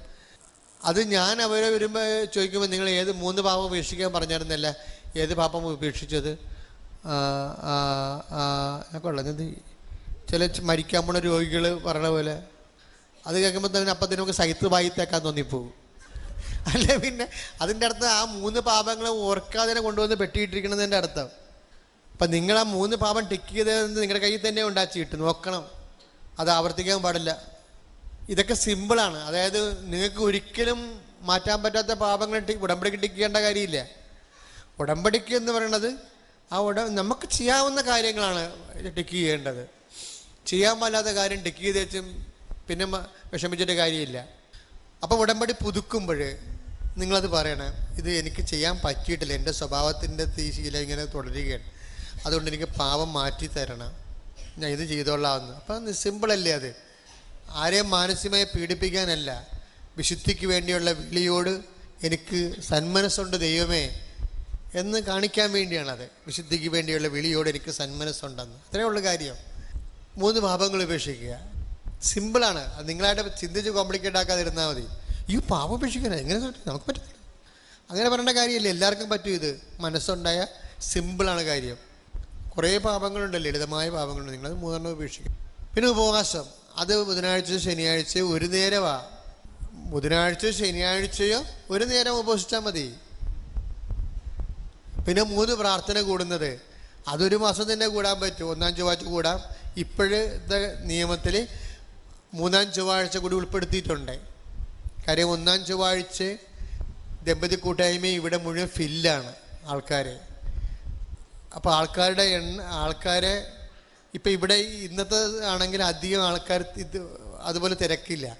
ആ തിരക്ക് ഒഴിഞ്ഞ സ്ഥലങ്ങളിലേക്ക് മാറ്റുന്നതിന് വേണ്ടി 3-ാം ചൊവ്വാഴ്ചയും ഉൾപ്പെടുത്തിയിട്ടുണ്ട് ഉടമ്പടിക്ക്. പക്ഷേ 3-ാം ചൊവ്വാഴ്ച വരണത് 1-ാം ചൊവ്വാഴ്ചയോ 1-ാം ഞായറാഴ്ചയോ വരാൻ പറ്റാതിരുന്ന ആൾക്കാർക്ക് വേണ്ടി ഉദ്ദേശിക്കുന്നത്. പക്ഷെ നിങ്ങൾക്ക് 3 പ്രാർത്ഥന തേക്കാനുള്ള അവസരവും ഇതിനകത്തുണ്ട്. അത് നിങ്ങൾ നിങ്ങളുടെ സൗകര്യം പോലെ ക്രമീകരിക്കുക. പിന്നെ വരുന്നത് എന്താണ്? ഇപ്പോൾ 3 കാര്യങ്ങൾ, ഉടമ്പടിയുടെ 3 കാര്യങ്ങൾ എന്തൊക്കെയാണ്? 4 കാര്യങ്ങൾ. 3 പാപപേക്ഷിക്കുക, 3 ഉപവാസം, പിന്നെ 3 പ്രാർത്ഥന. പിന്നെ എന്താ വരണത്? ഏറ്റവും പ്രധാനപ്പെട്ടത് പ്രേക്ഷിത പ്രവർത്തനമാണ്. കൃപാസനം പത്രം മാതാവ് ദൈവത്തിൻ്റെ കൈയാക്കി മാറ്റിയിരിക്കുന്ന കാരണം പത്രത്തെ പൊതിഞ്ഞു കിടക്കുന്നവരും ചുറ്റിവെക്കുന്നവരും ഒക്കെ ദൈവം തൊടുകയാണ്. അതുകൊണ്ട് അത് കർത്താവിനെ അറിയാത്തവർ അറിയിക്കണം. ഈ ആഴ്ച 2 മുസ്ലിംസ് വന്ന് ഉടമ്പടി ചെയ്തിട്ടുണ്ട്. ഒരു ഓർത്തഡോക്സ് വൈദികൻ വന്ന് മകനോട് കൂടി ഉടമ്പടി ചെയ്തിട്ടുണ്ട്. പല സിസ്റ്റേഴ്സ് വന്ന് ചെയ്തിട്ടുണ്ട്. അപ്പോൾ ഉടമ്പടി ഇങ്ങനെ കർത്താവ് അത് ഏറ്റെടുത്തിട്ട് അനേക ജനതകൾക്ക് ആശ്വാസമാക്കി അതിനെ മാറ്റുകയാണ്. അപ്പം അങ്ങനെ വരുമ്പോഴേ നമ്മൾ ചെയ്യേണ്ടത് ആ പത്രം വാങ്ങിച്ച് ജനതകൾക്ക് കൊടുക്കണം. ഏറ്റവും വലിയ കൃപാസനത്തിലെ നേർച്ച എന്താ? പത്രമാണ്. അർത്തങ്കപ്പള്ളിയിൽ നേർച്ച 50 ബില്ലുമാണ്. കൃപാസനത്തിലെ നേർച്ച പത്രമാണ്. അപ്പം കൃപാസനത്തിൽ വരുന്ന എല്ലാവരും ആ നേർച്ച നിറവേറ്റണം. പത്രം വാങ്ങിച്ചിട്ട് കർത്താവിനെ അറിയാത്തവരെ അറിയിക്കണം, അറിഞ്ഞവരെ ആഴപ്പെടുത്തണം. അത് സത്യമാണെന്ന് പറഞ്ഞുകൊണ്ടല്ലേ ദൈവം അതിൻ്റെ മേൽ കൈവെപ്പ് വെച്ചിട്ട് പത്രത്തെ തൊടുമ്പൊക്കെ സുഖപ്പെടണത്. ഞാൻ തന്നെ അങ്ങനെ അന്താളിച്ചു പോകുന്നു. എല്ലാ സാക്ഷ്യങ്ങളിലും പത്രം ഒരു വലിയൊരു ദൈവസന്നിധാനമായി മാറുകയാണ്. അപ്പോൾ പത്രത്തിലൂടെ ജനങ്ങളെ അനുഗ്രഹിക്കുമ്പോഴേ പത്രം കൊടുക്കുന്നവരെ ദൈവം എന്തുമാത്രം അനുഗ്രഹിക്കത്തില്ല. പത്രത്തിലൂടെ കർത്താവിനെ അറിയാത്തവരെ പോലും ദൈവം അനുഗ്രഹിക്കണമെങ്കിൽ പത്രം വാങ്ങിച്ചു കൊടുക്കുന്നവരെ എന്തുമാത്രം അനുഗ്രഹിക്കത്തില്ല. അതുകൊണ്ട് അച്ഛൻ്റെ എല്ലാ കൗൺസിലിങ്ങിലും പത്രത്തിൻ്റെ ചീട്ട് വെച്ചാണ് കൗൺസിൽ ചെയ്യണത്. കാര്യം പ്രേക്ഷിതരെയാണ് ഞാൻ കൗൺസിൽ ചെയ്യണത്. പത്രം വാങ്ങിച്ചു കൊടുക്കുന്നവർ പ്രേക്ഷിതരാണല്ലോ കർത്താവിൻ്റെ. അതുകൊണ്ട് ഈ ആദ്യ ചൊവ്വാഴ്ചയെല്ലാം ചീട്ടുംപടിയേ ചെയ്യത്തുള്ളൂ. അത് ചീട്ട് മറന്നുപോയെന്നൊന്നും പറയാൻ പറ്റത്തില്ല. ചീട്ട് വാങ്ങിക്കാത്തവർ ചീട്ട് മറന്നുപോയെന്ന് കള്ളത്തരം പറയാറില്ല. അതുകൊണ്ട് അതൊന്നും കേൾക്കത്തില്ല. അയ്യോ ചീട്ട് പത്രം മേടിച്ചാണ് വെച്ചാ ചീട്ട് കയ്യിൽ നിന്ന് പോയി എന്നൊന്നും പറഞ്ഞാൽ കേൾക്കത്തില്ല. ചീട്ട് കാണണം. കാര്യം പത്രം മേടിക്കാത്തതിനും വന്ന് അതേ നമ്പർ ഇറക്കുവേ അത്യാവശ്യം അച്ഛനെ കാണാൻ വേണ്ടി. അപ്പം അതൊന്ന്, അതായത് ചെയ്യണ കാര്യങ്ങൾക്ക് ദൈവത്തിന് ആളെക്കൊണ്ടുകൊണ്ട് പ്രയോജനം ഉണ്ടാണ്. അച്ഛനെ പറ്റിയ കൃപാസനത്തെ വെച്ചുകൊണ്ട് അവരുടെ സ്വന്തം ഭൗതിക നേട്ടങ്ങൾക്ക് ദുർവിനിയോഗിക്കുന്നത് വന്നത് ആധ്യാത്മിക ശൈത്യം ഉണ്ടാക്കും. ആരും പണി വെറുതെ വേസ്റ്റ് ഓഫ് ടൈമാണ്. അതുകൊണ്ട് എല്ലാവരും പ്രേക്ഷിതരായി മാറണം. എന്നെ വഴി കർത്താവിനൊരു 100 പേര് അറിയണം. ഞാൻ വഴി അത് ഏറ്റവും എളുപ്പമാണ് ഈ പത്രം. കാര്യം പത്രം പ്രൂവ് ചെയ്ത് കഴിഞ്ഞു. അതിന് ഏറ്റവും എളുപ്പമാർഗ്ഗം പത്രമെന്ന് പറയാൻ വേണ്ടിയാണ് കർത്താവ് സാക്ഷ്യത്തിലൂടെ അനേകം മക്കളെ കൊണ്ട് പത്രത്തെ കൊണ്ട് കിട്ടിയ സാക്ഷ്യങ്ങൾ പറയണതിൻ്റെ കാര്യം എന്താ? നീ കൊടുക്കണ പത്രത്തിലൂടെ എത്രയോ പേര് കർത്താവിനെ അറിയാനിരിക്കുന്നു. അവർ കർത്താവിനെ അറിഞ്ഞു കഴിയുമ്പോൾ അതിൻ്റെ അനുഗ്രഹം നിനക്കല്ലേ. അതുകൊണ്ട് നീ അത് നേർച്ചയായിട്ട് നിറവേറ്റേണ്ട കാര്യങ്ങളാണ്. പത്രത്തിൻ്റെ 25 ചീട്ട് ആണ് ഇപ്പോഴും നല്ല കാലമാണ്. കാര്യം ഏറ്റവും ചെറിയ പത്രത്തിന് 25 ചീട്ടും 25 പത്രം എടുത്താൽ മതി. ഇനിയിപ്പോൾ കുറച്ച് കഴിയുമ്പോൾ മിഷൻ കാർഡെന്ന് പറഞ്ഞ് 500 പത്രത്തിൻ്റെ കാർഡ് ഇറക്കും. അപ്പോൾ അതിനായിരിക്കും 1-ാം സ്ഥാനം വരാൻ പോണത്, മിഷൻ കാർഡ്. അപ്പോൾ എന്ന് വിചാരിച്ചുകൊണ്ട് ഒരു പത്രം പോലും മേടിക്കാൻ കാശില്ലാത്ത, വണ്ടിക്കാശ് പോലും കടം മേടിച്ച് വരുന്ന ആൾക്കാരുണ്ട്. അവരാണ് കൃപാസനത്തിൻ്റെ സ്വന്തമെന്ന് ഞാൻ 26 കൊല്ലം ശുശ്രൂഷ ജനത. അവിടെ കാര്യം ഞാൻ നോക്കും. അതെങ്ങനെയാണെന്നറിയാവോ? എന്നും പറഞ്ഞ് കള്ളികൾ മനഃപൂർവ്വം അതൊരു തായമായിട്ട് എടുക്കരുത്. ചില ആൾക്കാർ അതൊരു വകുപ്പായിട്ട് എടുക്കുക. എനിക്ക് എല്ലാ വകുപ്പുകാരും അറിയാമല്ല, എത്ര കൊല്ലമായി. അങ്ങനെ ഉള്ളവരെ ചിലപ്പോൾ അവർക്ക് എന്നോട് പറഞ്ഞാൽ മതി, അച്ഛാ ഇന്നത് സംഭവിച്ചത്, ഒരു കാര്യമില്ല, ഞാനത് വേണ്ട പോലെ ചെയ്തത്. നിങ്ങളുടെ കാര്യം കണ്ടാൽ പോരെ. കാര്യം ഞാനും വളരെ അടിയന്തരാവസ്ഥയുള്ള കുടുംബത്തിൽ നിന്ന് വളർന്ന് ജനങ്ങളുടെ എന്താണ് അവസ്ഥയെന്ന് എനിക്ക് നല്ല ശരിക്കറിയാം. അപ്പം അതുകൊണ്ട് നിങ്ങൾ അതിൻ്റെ അത് വിഷമിക്കരുത്. പക്ഷെ പ്രേക്ഷിത പ്രവർത്തനം ചെയ്താലുണ്ടാകുന്ന പുണ്യം അനുഗ്രഹത്തെക്കാൾ വലുതാണ്. ഞങ്ങൾക്ക് ഒറ്റ ജ്വരമാണ്. കാര്യം എന്താണ്? ജനങ്ങളെ ഈ അതിൻ്റെ ആ പത്രത്തിലെ ഒരു വരി പോലും കർത്താവ് ചോദിക്കാതെ എഴുതിയിട്ടില്ല. കർത്താവ് രാത്രിയും പകലും ഇങ്ങനെ ഇരുന്ന് പ്രാർത്ഥിച്ച് ഒരു 2 വരി 10 വരി എഴുതി വെച്ച് ഇരുന്ന് സ്വർഗസ്ഥനായ പിതാവ് എന്ന് പറഞ്ഞും ചെല്ലും. അവിടുന്ന് അടുത്ത വരി കിട്ടാൻ വേണ്ടി. അത് കർത്താവിനോട് ചോദിച്ചാണ് ആ എഡിറ്റോറിയൽ എല്ലാം എഴുതുന്നത്. അതുകൊണ്ട് നിങ്ങളത് വായിക്കണം. നിങ്ങൾ കൊടുക്കുക മാത്രമല്ല, നിങ്ങൾ വായിക്കണം. അത് ഇപ്പം ഈ പറഞ്ഞിട്ടുള്ള വചനങ്ങൾ നിങ്ങൾ ചിരിയുടെ കാര്യം മറക്കരുത്. വചനമെല്ലാം ഇൻ്റർലിങ്ക്ഡ് ആണ്. എല്ലാ കാര്യങ്ങളും അടിയന്തരാവസ്ഥകൾക്കുണ്ടാകുന്ന അനുഭവങ്ങളെ എങ്ങനെ ദൈവാനുഭവമാക്കി മാറ്റാൻ പറ്റും എന്നതിൻ്റെ സൂചന സുവിശേഷമായിട്ടാണ് നമ്മളത് നമ്മുടെ അനുഭവങ്ങളെ കാണേണ്ടത്. അതാണ് ഇന്ന് പങ്കുവെച്ചത്. അപ്പം ഇതൊരു നേർച്ചയായിട്ട് എടുത്ത് കത്തോലിക്കരേക്കാൾ കൂടുതൽ പ്രേക്ഷിത പ്രവർത്തനം ചെയ്യുന്ന ഓർത്തഡോക്സുകാരാണ്. ഒരു 1500 പത്രം വെച്ച് ഒരു കോലഞ്ചേരിയിലുള്ള സഹോദരൻ എല്ലാ മാസവും എടുക്കും. 1500 പത്രം പിന്നെ റെഡി ക്യാഷ് കൊടുത്തിട്ടാണ് എടുക്കുന്നത്. അപ്പോൾ കോലഞ്ചേരി, എറണാകുളം, ആ കടൽമറ്റം, ആ സ്ഥലങ്ങളെല്ലാം എന്നിട്ട് മൂവാറ്റുപുഴ വരെ ആ മനുഷ്യൻ വിതരണം ചെയ്യുകയാണ്. സ്വന്തം കയ്യിൽ നിന്ന് കാശ് മുടക്കി വന്ന് പ്രാർത്ഥനയ്ക്ക് വന്നിട്ട് പത്രം എടുത്തുകൊണ്ട് പോയി വിതരണം ചെയ്യുന്ന പ്രേക്ഷിത പ്രവർത്തനം. അത്തരം പ്രേക്ഷിതരെ ഉള്ളപ്പോൾ എനിക്ക് സങ്കടം തോന്നിയൊരു സമയമുണ്ട്. ഒരു ചേടിത്തയുടെ കയ്യിൽ 10 തേന് 16 തീയതി. അവിടെ മക്കൾക്കും മരുമക്കൾക്കും സ്വന്തപ്പെട്ടവർക്കും എല്ലാം കൊള്ളാവുന്ന രീതി ദൈവത്തിനെ അടിച്ചു മാറ്റിക്കണവർ ഒറ്റ പത്രം പോലും എടുത്തിട്ടില്ല. അപ്പം അങ്ങനെയുള്ള അവതാരങ്ങളും ആത്മീയ മേഖലയിലുണ്ട്.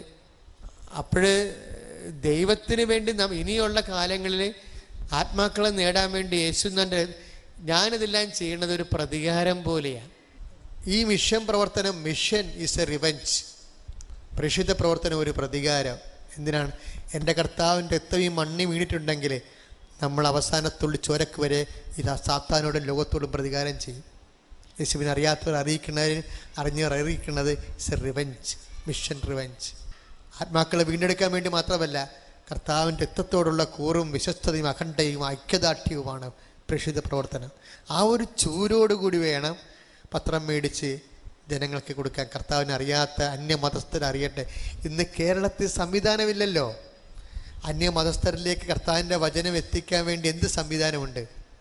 ധ്യാനകേന്ദ്രങ്ങളുണ്ടാകുമ്പോൾ വരുന്നവരല്ലേ ഉള്ളൂ അതിൻ്റെ അകത്ത് വരുന്നത്, പുറത്തുള്ളവർക്ക്. അതുകൊണ്ടാണ് നമ്മൾ റെയിൽവേ സ്റ്റേഷനിലും ബസ് സ്റ്റാൻഡിലും വഴുനീളെയൊക്കെ ഇത് വിതരണം ചെയ്യാൻ പറഞ്ഞത്. അത് വായിക്കുന്നവർ സാക്ഷ്യം വായിച്ചാൽ മതിയല്ല, ഒരു സാക്ഷ്യം വായിച്ചാൽ മതിയല്ല. ഒരു രാജേശ്വരി എന്ന് പറഞ്ഞൊരു മകൾ ഈ ദിവസങ്ങൾ എന്നെ വന്ന് കാണാൻ. അവരൊരു നായസ്ത്രീയാണ്, ക്രിസ്ത്യാനി ആയതാണ്. അവർക്ക് മഹോദരവാണ്. അവരെന്നെപ്പോലും കാണാൻ പറ്റാതെ വന്ന്, നല്ല ആരോഗ്യം, നല്ല സൗന്ദര്യമുള്ള സ്ത്രീ പക്ഷെ അവർ കണ്ട രോഗമാണെന്ന് പറയത്തില്ല. അവർ വന്ന് ഉടമ്പടി ചെയ്തിട്ട് പോയി. ഉടമ്പടിയും കഴിഞ്ഞ് സ്കാൻ ചെയ്യാൻ ചെന്നപ്പോൾ മഹോദരവും ഇല്ല. മാതാപതി എടുത്ത് മാറ്റി. അതിന് നന്ദി പറയാൻ വേണ്ടി ഇവിടെ കൈവിറക്കലുണ്ടായിരുന്നു. കൈവിറക്കണ രോഗമാണ്. അവിടെ മഹോദരം എടുത്ത് മാറ്റിയിട്ട് നന്ദി പറയാൻ വേണ്ടി ഇവിടെ വന്ന് ചില്ലയിൽ തൊട്ടപ്പോൾ സ്റ്റക്ക്, കൈയുടെ അസുഖം മാറി. പിന്നെ ഭാര്യയും ഭർത്താവും കൂടി പത്തനംതിട്ടയെന്ന് പിന്നെ നന്ദി പറയാൻ വേണ്ടി എന്നെ കാണാം. അപ്പോഴെനിക്ക് മനസ്സിലായി, സഭ ഇത് ഏറ്റെടുക്കാൻ വേണ്ടി അമ്മ ഇനിയും അടയാളങ്ങൾ കാണിച്ചുകൊണ്ടേ ഇരിക്കുമെന്ന്. അപ്പം അങ്ങനെ ഒരു ധ്യാന കേന്ദ്രത്തിലാണ് നിങ്ങൾ നിൽക്കുന്നത്. അതുകൊണ്ടാണ് പറയണത്, ഈ വസിക്കുന്ന അമ്മയുടെ പുകഴ്ചയും മഹത്വവും അതിൻ്റെ ശക്തിയും അന്യമതസ്ഥരറിയണം. അതിനാണ് ഈ പത്രം മേടിച്ച് കൊടുക്കാൻ പറയണത്. ഞങ്ങൾക്ക് പറയാനുള്ള പറയുമ്പോൾ ഞങ്ങൾ ഫ്രീ ആയി. നിങ്ങൾ കേൾക്കാനനുസരിച്ച് നേർച്ചയായിട്ട് അത് ചെയ്ത് മാറ്റാൻ വേണ്ടി പ്രത്യേകം ശ്രദ്ധിക്കുക. പത്രം കൊടുത്തുകൊണ്ടിരിക്കുക. അത് ഉടമ്പടിയുടെ ഭാഗമാണ്. മരിയൻ തപസ് ഇന്ന് തുടങ്ങുകയാണ്. ഞങ്ങൾക്കെല്ലാവർക്കും വേണ്ടി പ്രാർത്ഥിക്കണം. തപസ്സുള്ളവർക്ക് വേണ്ടി നിങ്ങൾ ഈ ദിവസങ്ങളിൽ ജപമാലയിൽ പ്രാർത്ഥിക്കണം.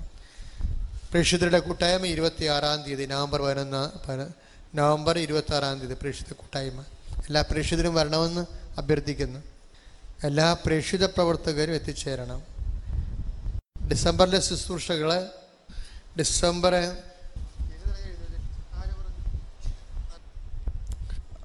ആദ്യ ഞായറാഴ്ച ഡിസംബർ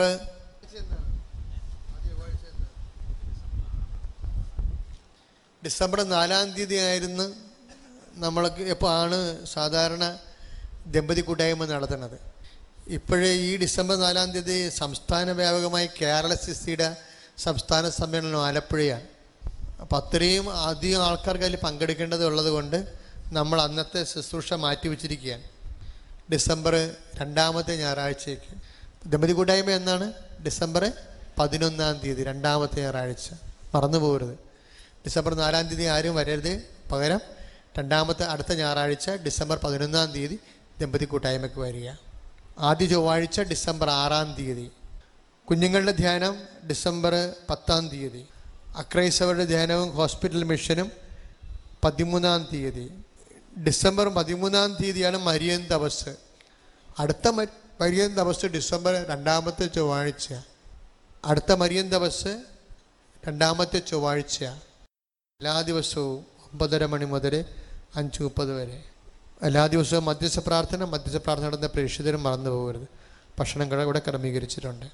ശുശ്രൂഷയായി നേർച്ചയായി നടത്തുന്നവർക്ക് 5000 രൂപ മുടക്കി മാതാവിൻ്റെ ശുശ്രൂഷ, ഏതെങ്കിലും ശുശ്രൂഷ ഏറ്റെടുത്ത് നടത്തുക. അച്ഛൻ്റെ ധ്യാന പുസ്തകങ്ങൾ നിങ്ങളുടെ ആശ്വാസത്തിന് വേണ്ടി, ആധ്യാത്മിക പരിപോഷണത്തിന് വേണ്ടി നമ്മുടെ ക്യാൻറ്റീനിൽ നിന്ന് ലഭിക്കുന്നതാണ്. ഇന്നത്തോടുകൂടി ഇംഗ്ലീഷ് പത്രം തീരുകയാണ്. ദയവായിട്ട് ഇംഗ്ലീഷ് പത്രം മേടിച്ച് നിങ്ങളുടെ കുട്ടികൾക്ക് കൊടുക്കുക. നേർച്ച വസ്തുക്കളുടെ മേൽ, പത്രത്തിൻ്റെ മേൽ നേർച്ച വസ്തുക്കൾ വെക്കുക. അച്ചോട് ചേർന്ന് പ്രാർത്ഥിക്കുക. കർത്താവായ ദൈവമേ, തിരിയെ ആശീർവദിക്കണമേ, ഉപ്പിനെ ആശീർവദിക്കണമേ, കാശീർവത്തെ ആശീർവദിക്കണമേ, പത്രത്തിൻ്റെ ഓരോ പേജുകളെയും ആശീർവദിക്കണമേ. തിരി സ്പർശിക്കുന്നവരെ, തിരി പ്രാർത്ഥിക്കുന്നവർക്ക് കർത്താവിൻ്റെ കൃപ ലഭിക്കട്ടെ. അനാവിധത്തിലുള്ള ജീവദുരിതങ്ങളും മാരകരോഗങ്ങളും ഈ തിരിയുടെ പ്രാർത്ഥനയാൽ, ഉപ്പിൻ്റെ പ്രാർത്ഥനയാൽ, ആശീർവത്തിൻ്റെ പ്രാർത്ഥനയാൽ, പത്രത്തിൻ്റെ പ്രാർത്ഥനയാൽ എടുത്തു മാറ്റപ്പെട്ടെ എന്ന് ഈശോയുടെ നാമത്തിൽ പ്രാർത്ഥിക്കുന്നു. സ്തുതിക്കട്ടെ. ഹല്ലേലൂയ. Lord Jesus Christ, pour out your spirit as a fire finger, soak with the precious blood. I cast impediments and Hades and troubles and darkness from you. By God the Father Almighty, who made heaven and earth as they contain, let the devil's power, devil's regions, Satan's attacks and machinations be dispelled unto the far from me. May blessing bring health and peace and harm with the family. Do the Catholic Church with the power of Jesus Christ, with the medicine of the Holy Priest. I bless them. Grace and peace and power. മെഴുകുതിരി ഇത് ഇട ദിവസങ്ങളിലാണ് പ്രാർത്ഥിക്കേണ്ടത്. ഉടമ്പടിയിലുള്ളവർ ബുധനാഴ്ച ശനിയാഴ്ചയാണ് പച്ചത്തിരി ഉപയോഗിക്കേണ്ടത്. ബാക്കി എല്ലാ ദിവസങ്ങളിലും നീലത്തിരിയാണ്. ഒരു വിശ്വാസപ്രമാണം 7 സ്വർഗസ്ഥനും 7 നന്മ നിറഞ്ഞവരെയും പ്രത്യക്ഷീകരണ പ്രാർത്ഥനയും. അതാണ് നീലത്തിരിയുടെ പ്രാർത്ഥന. ഉടമ്പടി പ്രാർത്ഥനയും ഒരു സ്വർഗസ്ഥനും നന്മ നിറഞ്ഞവരും ഒരു വിശ്വാസപ്രമാണമാണ് പച്ചത്തിരിയുടെ പ്രാർത്ഥന. അത് ഉടമ്പടി പേപ്പറിലുണ്ട്. അത് ബുധനാഴ്ച ശനിയാഴ്ചയാണ് നടത്തേണ്ടത്. മറ്റിട ദിവസങ്ങളിലല്ല നീലത്തിരി ഉപയോഗിക്കേണ്ടത്. ഉപ്പ് ഒരു നുള്ളി കഞ്ഞിവെള്ളത്തിലിട്ട് വിശ്വാസ പ്രമാണം ചെയ്ത് മദ്യപാനികൾക്ക് മനോരോഗം കൊടുക്കുക. പരുവും കുരുവും ഉള്ള ചൊറിയും ചിരങ്ങും അലർജി ഉള്ളവർക്കെല്ലാം ഉപ്പിട്ട് കുളിപ്പിക്കുകയും തേക്കുകയും ചെയ്യാം. വിശ്വാസ പ്രമാണം ചെയ്ത് എല്ലാം വെഞ്ചരിച്ചതാണ്. ഈ പത്രം പോലും കർത്താവ് വെഞ്ചരിക്കണമെന്ന് പറഞ്ഞപ്പോഴാണല്ലോ നമുക്ക് പത്രത്തെ വെഞ്ചരിച്ച് കഴിഞ്ഞപ്പോഴാണ് പത്രത്തെ പവറായത്. ഹോസ്പിറ്റൽ മിഷനിൽ ആണ് ആദ്യം പത്രം ആരംഭിക്കുന്നത്, അതിൻ്റെ ശക്തി ആരംഭിക്കുന്നത്. അപ്പം അതുകൊണ്ട് നിങ്ങളാരും ഹോസ്പിറ്റൽ മിഷനിൽ കൊണ്ടേ കൊടുക്കണ്ട. അതിന് വേറെ ആൾക്കാർ 107 പേര് ഇറങ്ങിയിട്ടുണ്ട്. നിങ്ങൾ കൊടുക്കുന്ന പത്രങ്ങളൊക്കെ അന്യമതസ്ഥർക്കും മറ്റു ക്രൈസ്തവർക്കും ആയിട്ടുള്ളവർക്കാണ് കൊടുക്കേണ്ടത്. മെഴുകുതിരി ഒരു വിശ്വാസപ്രമാണം 7 സ്വർഗസ്ഥനും 7 നന്മ നിറഞ്ഞവരാണ് കൈവരിച്ച് പ്രാർത്ഥിക്കേണ്ടത്. ഒരു വിശ്വാസപ്രമാണം 7 സ്വർഗസ്ഥനും 7 നന്മ നിറഞ്ഞു പ്രാർത്ഥന കഴിയുമ്പോൾ തിരികൂതണം. ആ നീലത്തിരി ഒരു തിരി തിരുമ്പോൾ അടുത്ത പ്രാർത്ഥനാ സമയമാകണം. ആ രീതി പ്രാർത്ഥന മുടങ്ങാതെ പോകണം. നമ്മൾ സമാപന ആശീർവാദത്തിന് വേണ്ടി മുട്ടുകുത്തുകയാണ്. അച്ഛനെ കാണാൻ വരുന്നവരെ, ഉടമ്പടി ചെയ്യാത്തവർക്ക് ഏത് ദിവസവും അച്ഛനുള്ള സമയത്തൊക്കെ വന്ന് കാണാൻ പറ്റും. ഉടമ്പടി ചെയ്യാത്തവർ, പുതിയതായിട്ട് ഉടമ്പടി ചെയ്യാനുള്ളവർക്ക് അച്ഛൻ്റെ പള്ളിയിൽ 7:30 വന്ന് കാണാൻ പറ്റും. ഉടമ്പടി ചെയ്യാത്തവർ. ഉടമ്പടി ചെയ്തവർ ഒരു പ്രാർത്ഥന കൂടിയവരുണ്ടാകും. പ്രാർത്ഥന പൂർത്തിയാകാത്ത ചില അടിയന്തര സാഹചര്യം വന്ന ആൾക്കാരുണ്ടാകും. അവർക്കും അച്ഛൻ്റെ പള്ളിയിൽ തിങ്കൾ, ബുധൻ, വെള്ളി, ഈ വെള്ളിയാഴ്ച ഇല്ല, ഈ വെള്ളിയാഴ്ച മരിയൻ ദിവസമാണ്. തിങ്കൾ, ബുധൻ, വെള്ളി ഈ ദിവസങ്ങളിലാണ് അച്ഛൻ ആൾക്കാരെ അവിടെ കൗൺസിൽ ചെയ്യണത്. ഉടമ്പടി ചെയ്യാത്തവർക്ക് എല്ലാ ദിവസവും വരാം. പക്ഷെ ഇവിടെ അച്ഛൻ്റെ പ്രാർത്ഥന ഉള്ള ദിവസങ്ങളിൽ അവരിവിടെ വന്നാൽ മതി.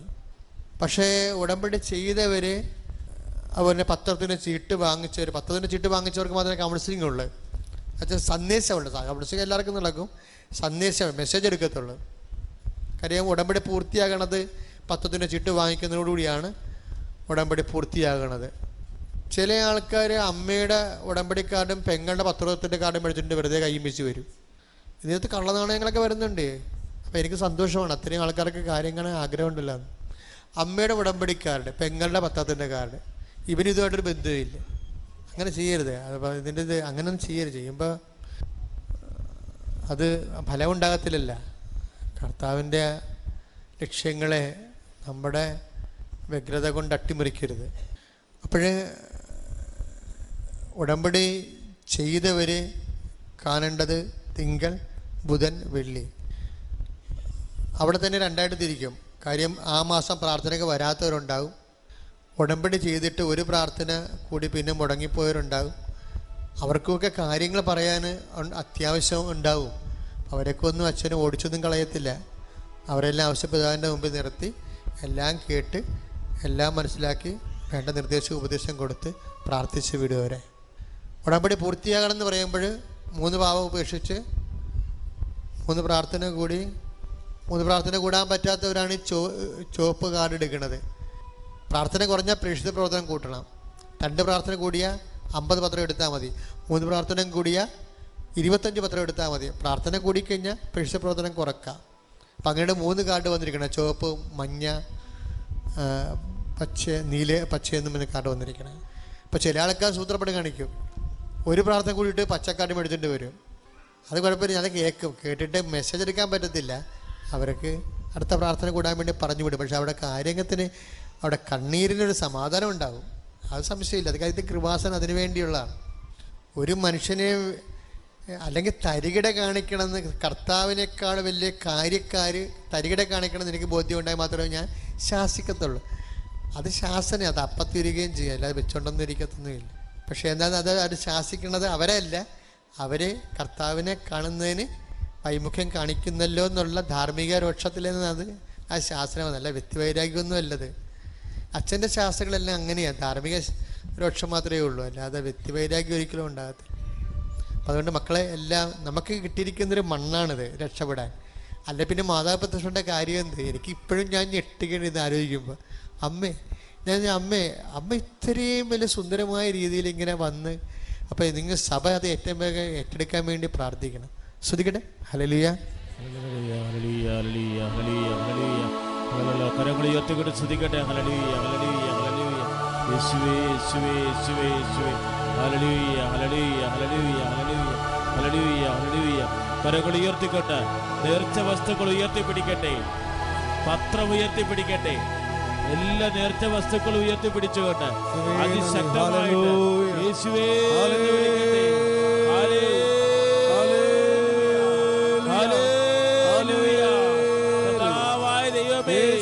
ഞങ്ങളെ അനുഗ്രഹിക്കുന്നതിനെ ഓർത്ത്, ഞങ്ങളുടെ കുടുംബങ്ങളെ അനുഗ്രഹിക്കുന്നതിനെ ഓർത്ത്, ഞങ്ങളുടെ സാമ്പത്തിക മേഖലകളെ ഏറ്റെടുക്കുന്നതിനെ ഓർത്ത്, ഞങ്ങളുടെ തൊഴിൽ മേഖലയിലെ പ്രശ്നങ്ങൾ പരിഹരിക്കുന്നതിനെ ഓർത്ത് സ്തുതിക്കുന്ന കർത്താവേ. ഹല്ലേലൂയ, ഹല്ലേലൂയ. പരിശുദ്ധ പരമ ദിവ്യകാരുണ്യത്തിന് എന്നേരവും ആരാധനയും സ്തുതിയും പുകഴ്ചയും ഉണ്ടായിരിക്കട്ടെ. പരിശുദ്ധ പരമ ദിവ്യകാരുണ്യത്തിന് എന്നേരവും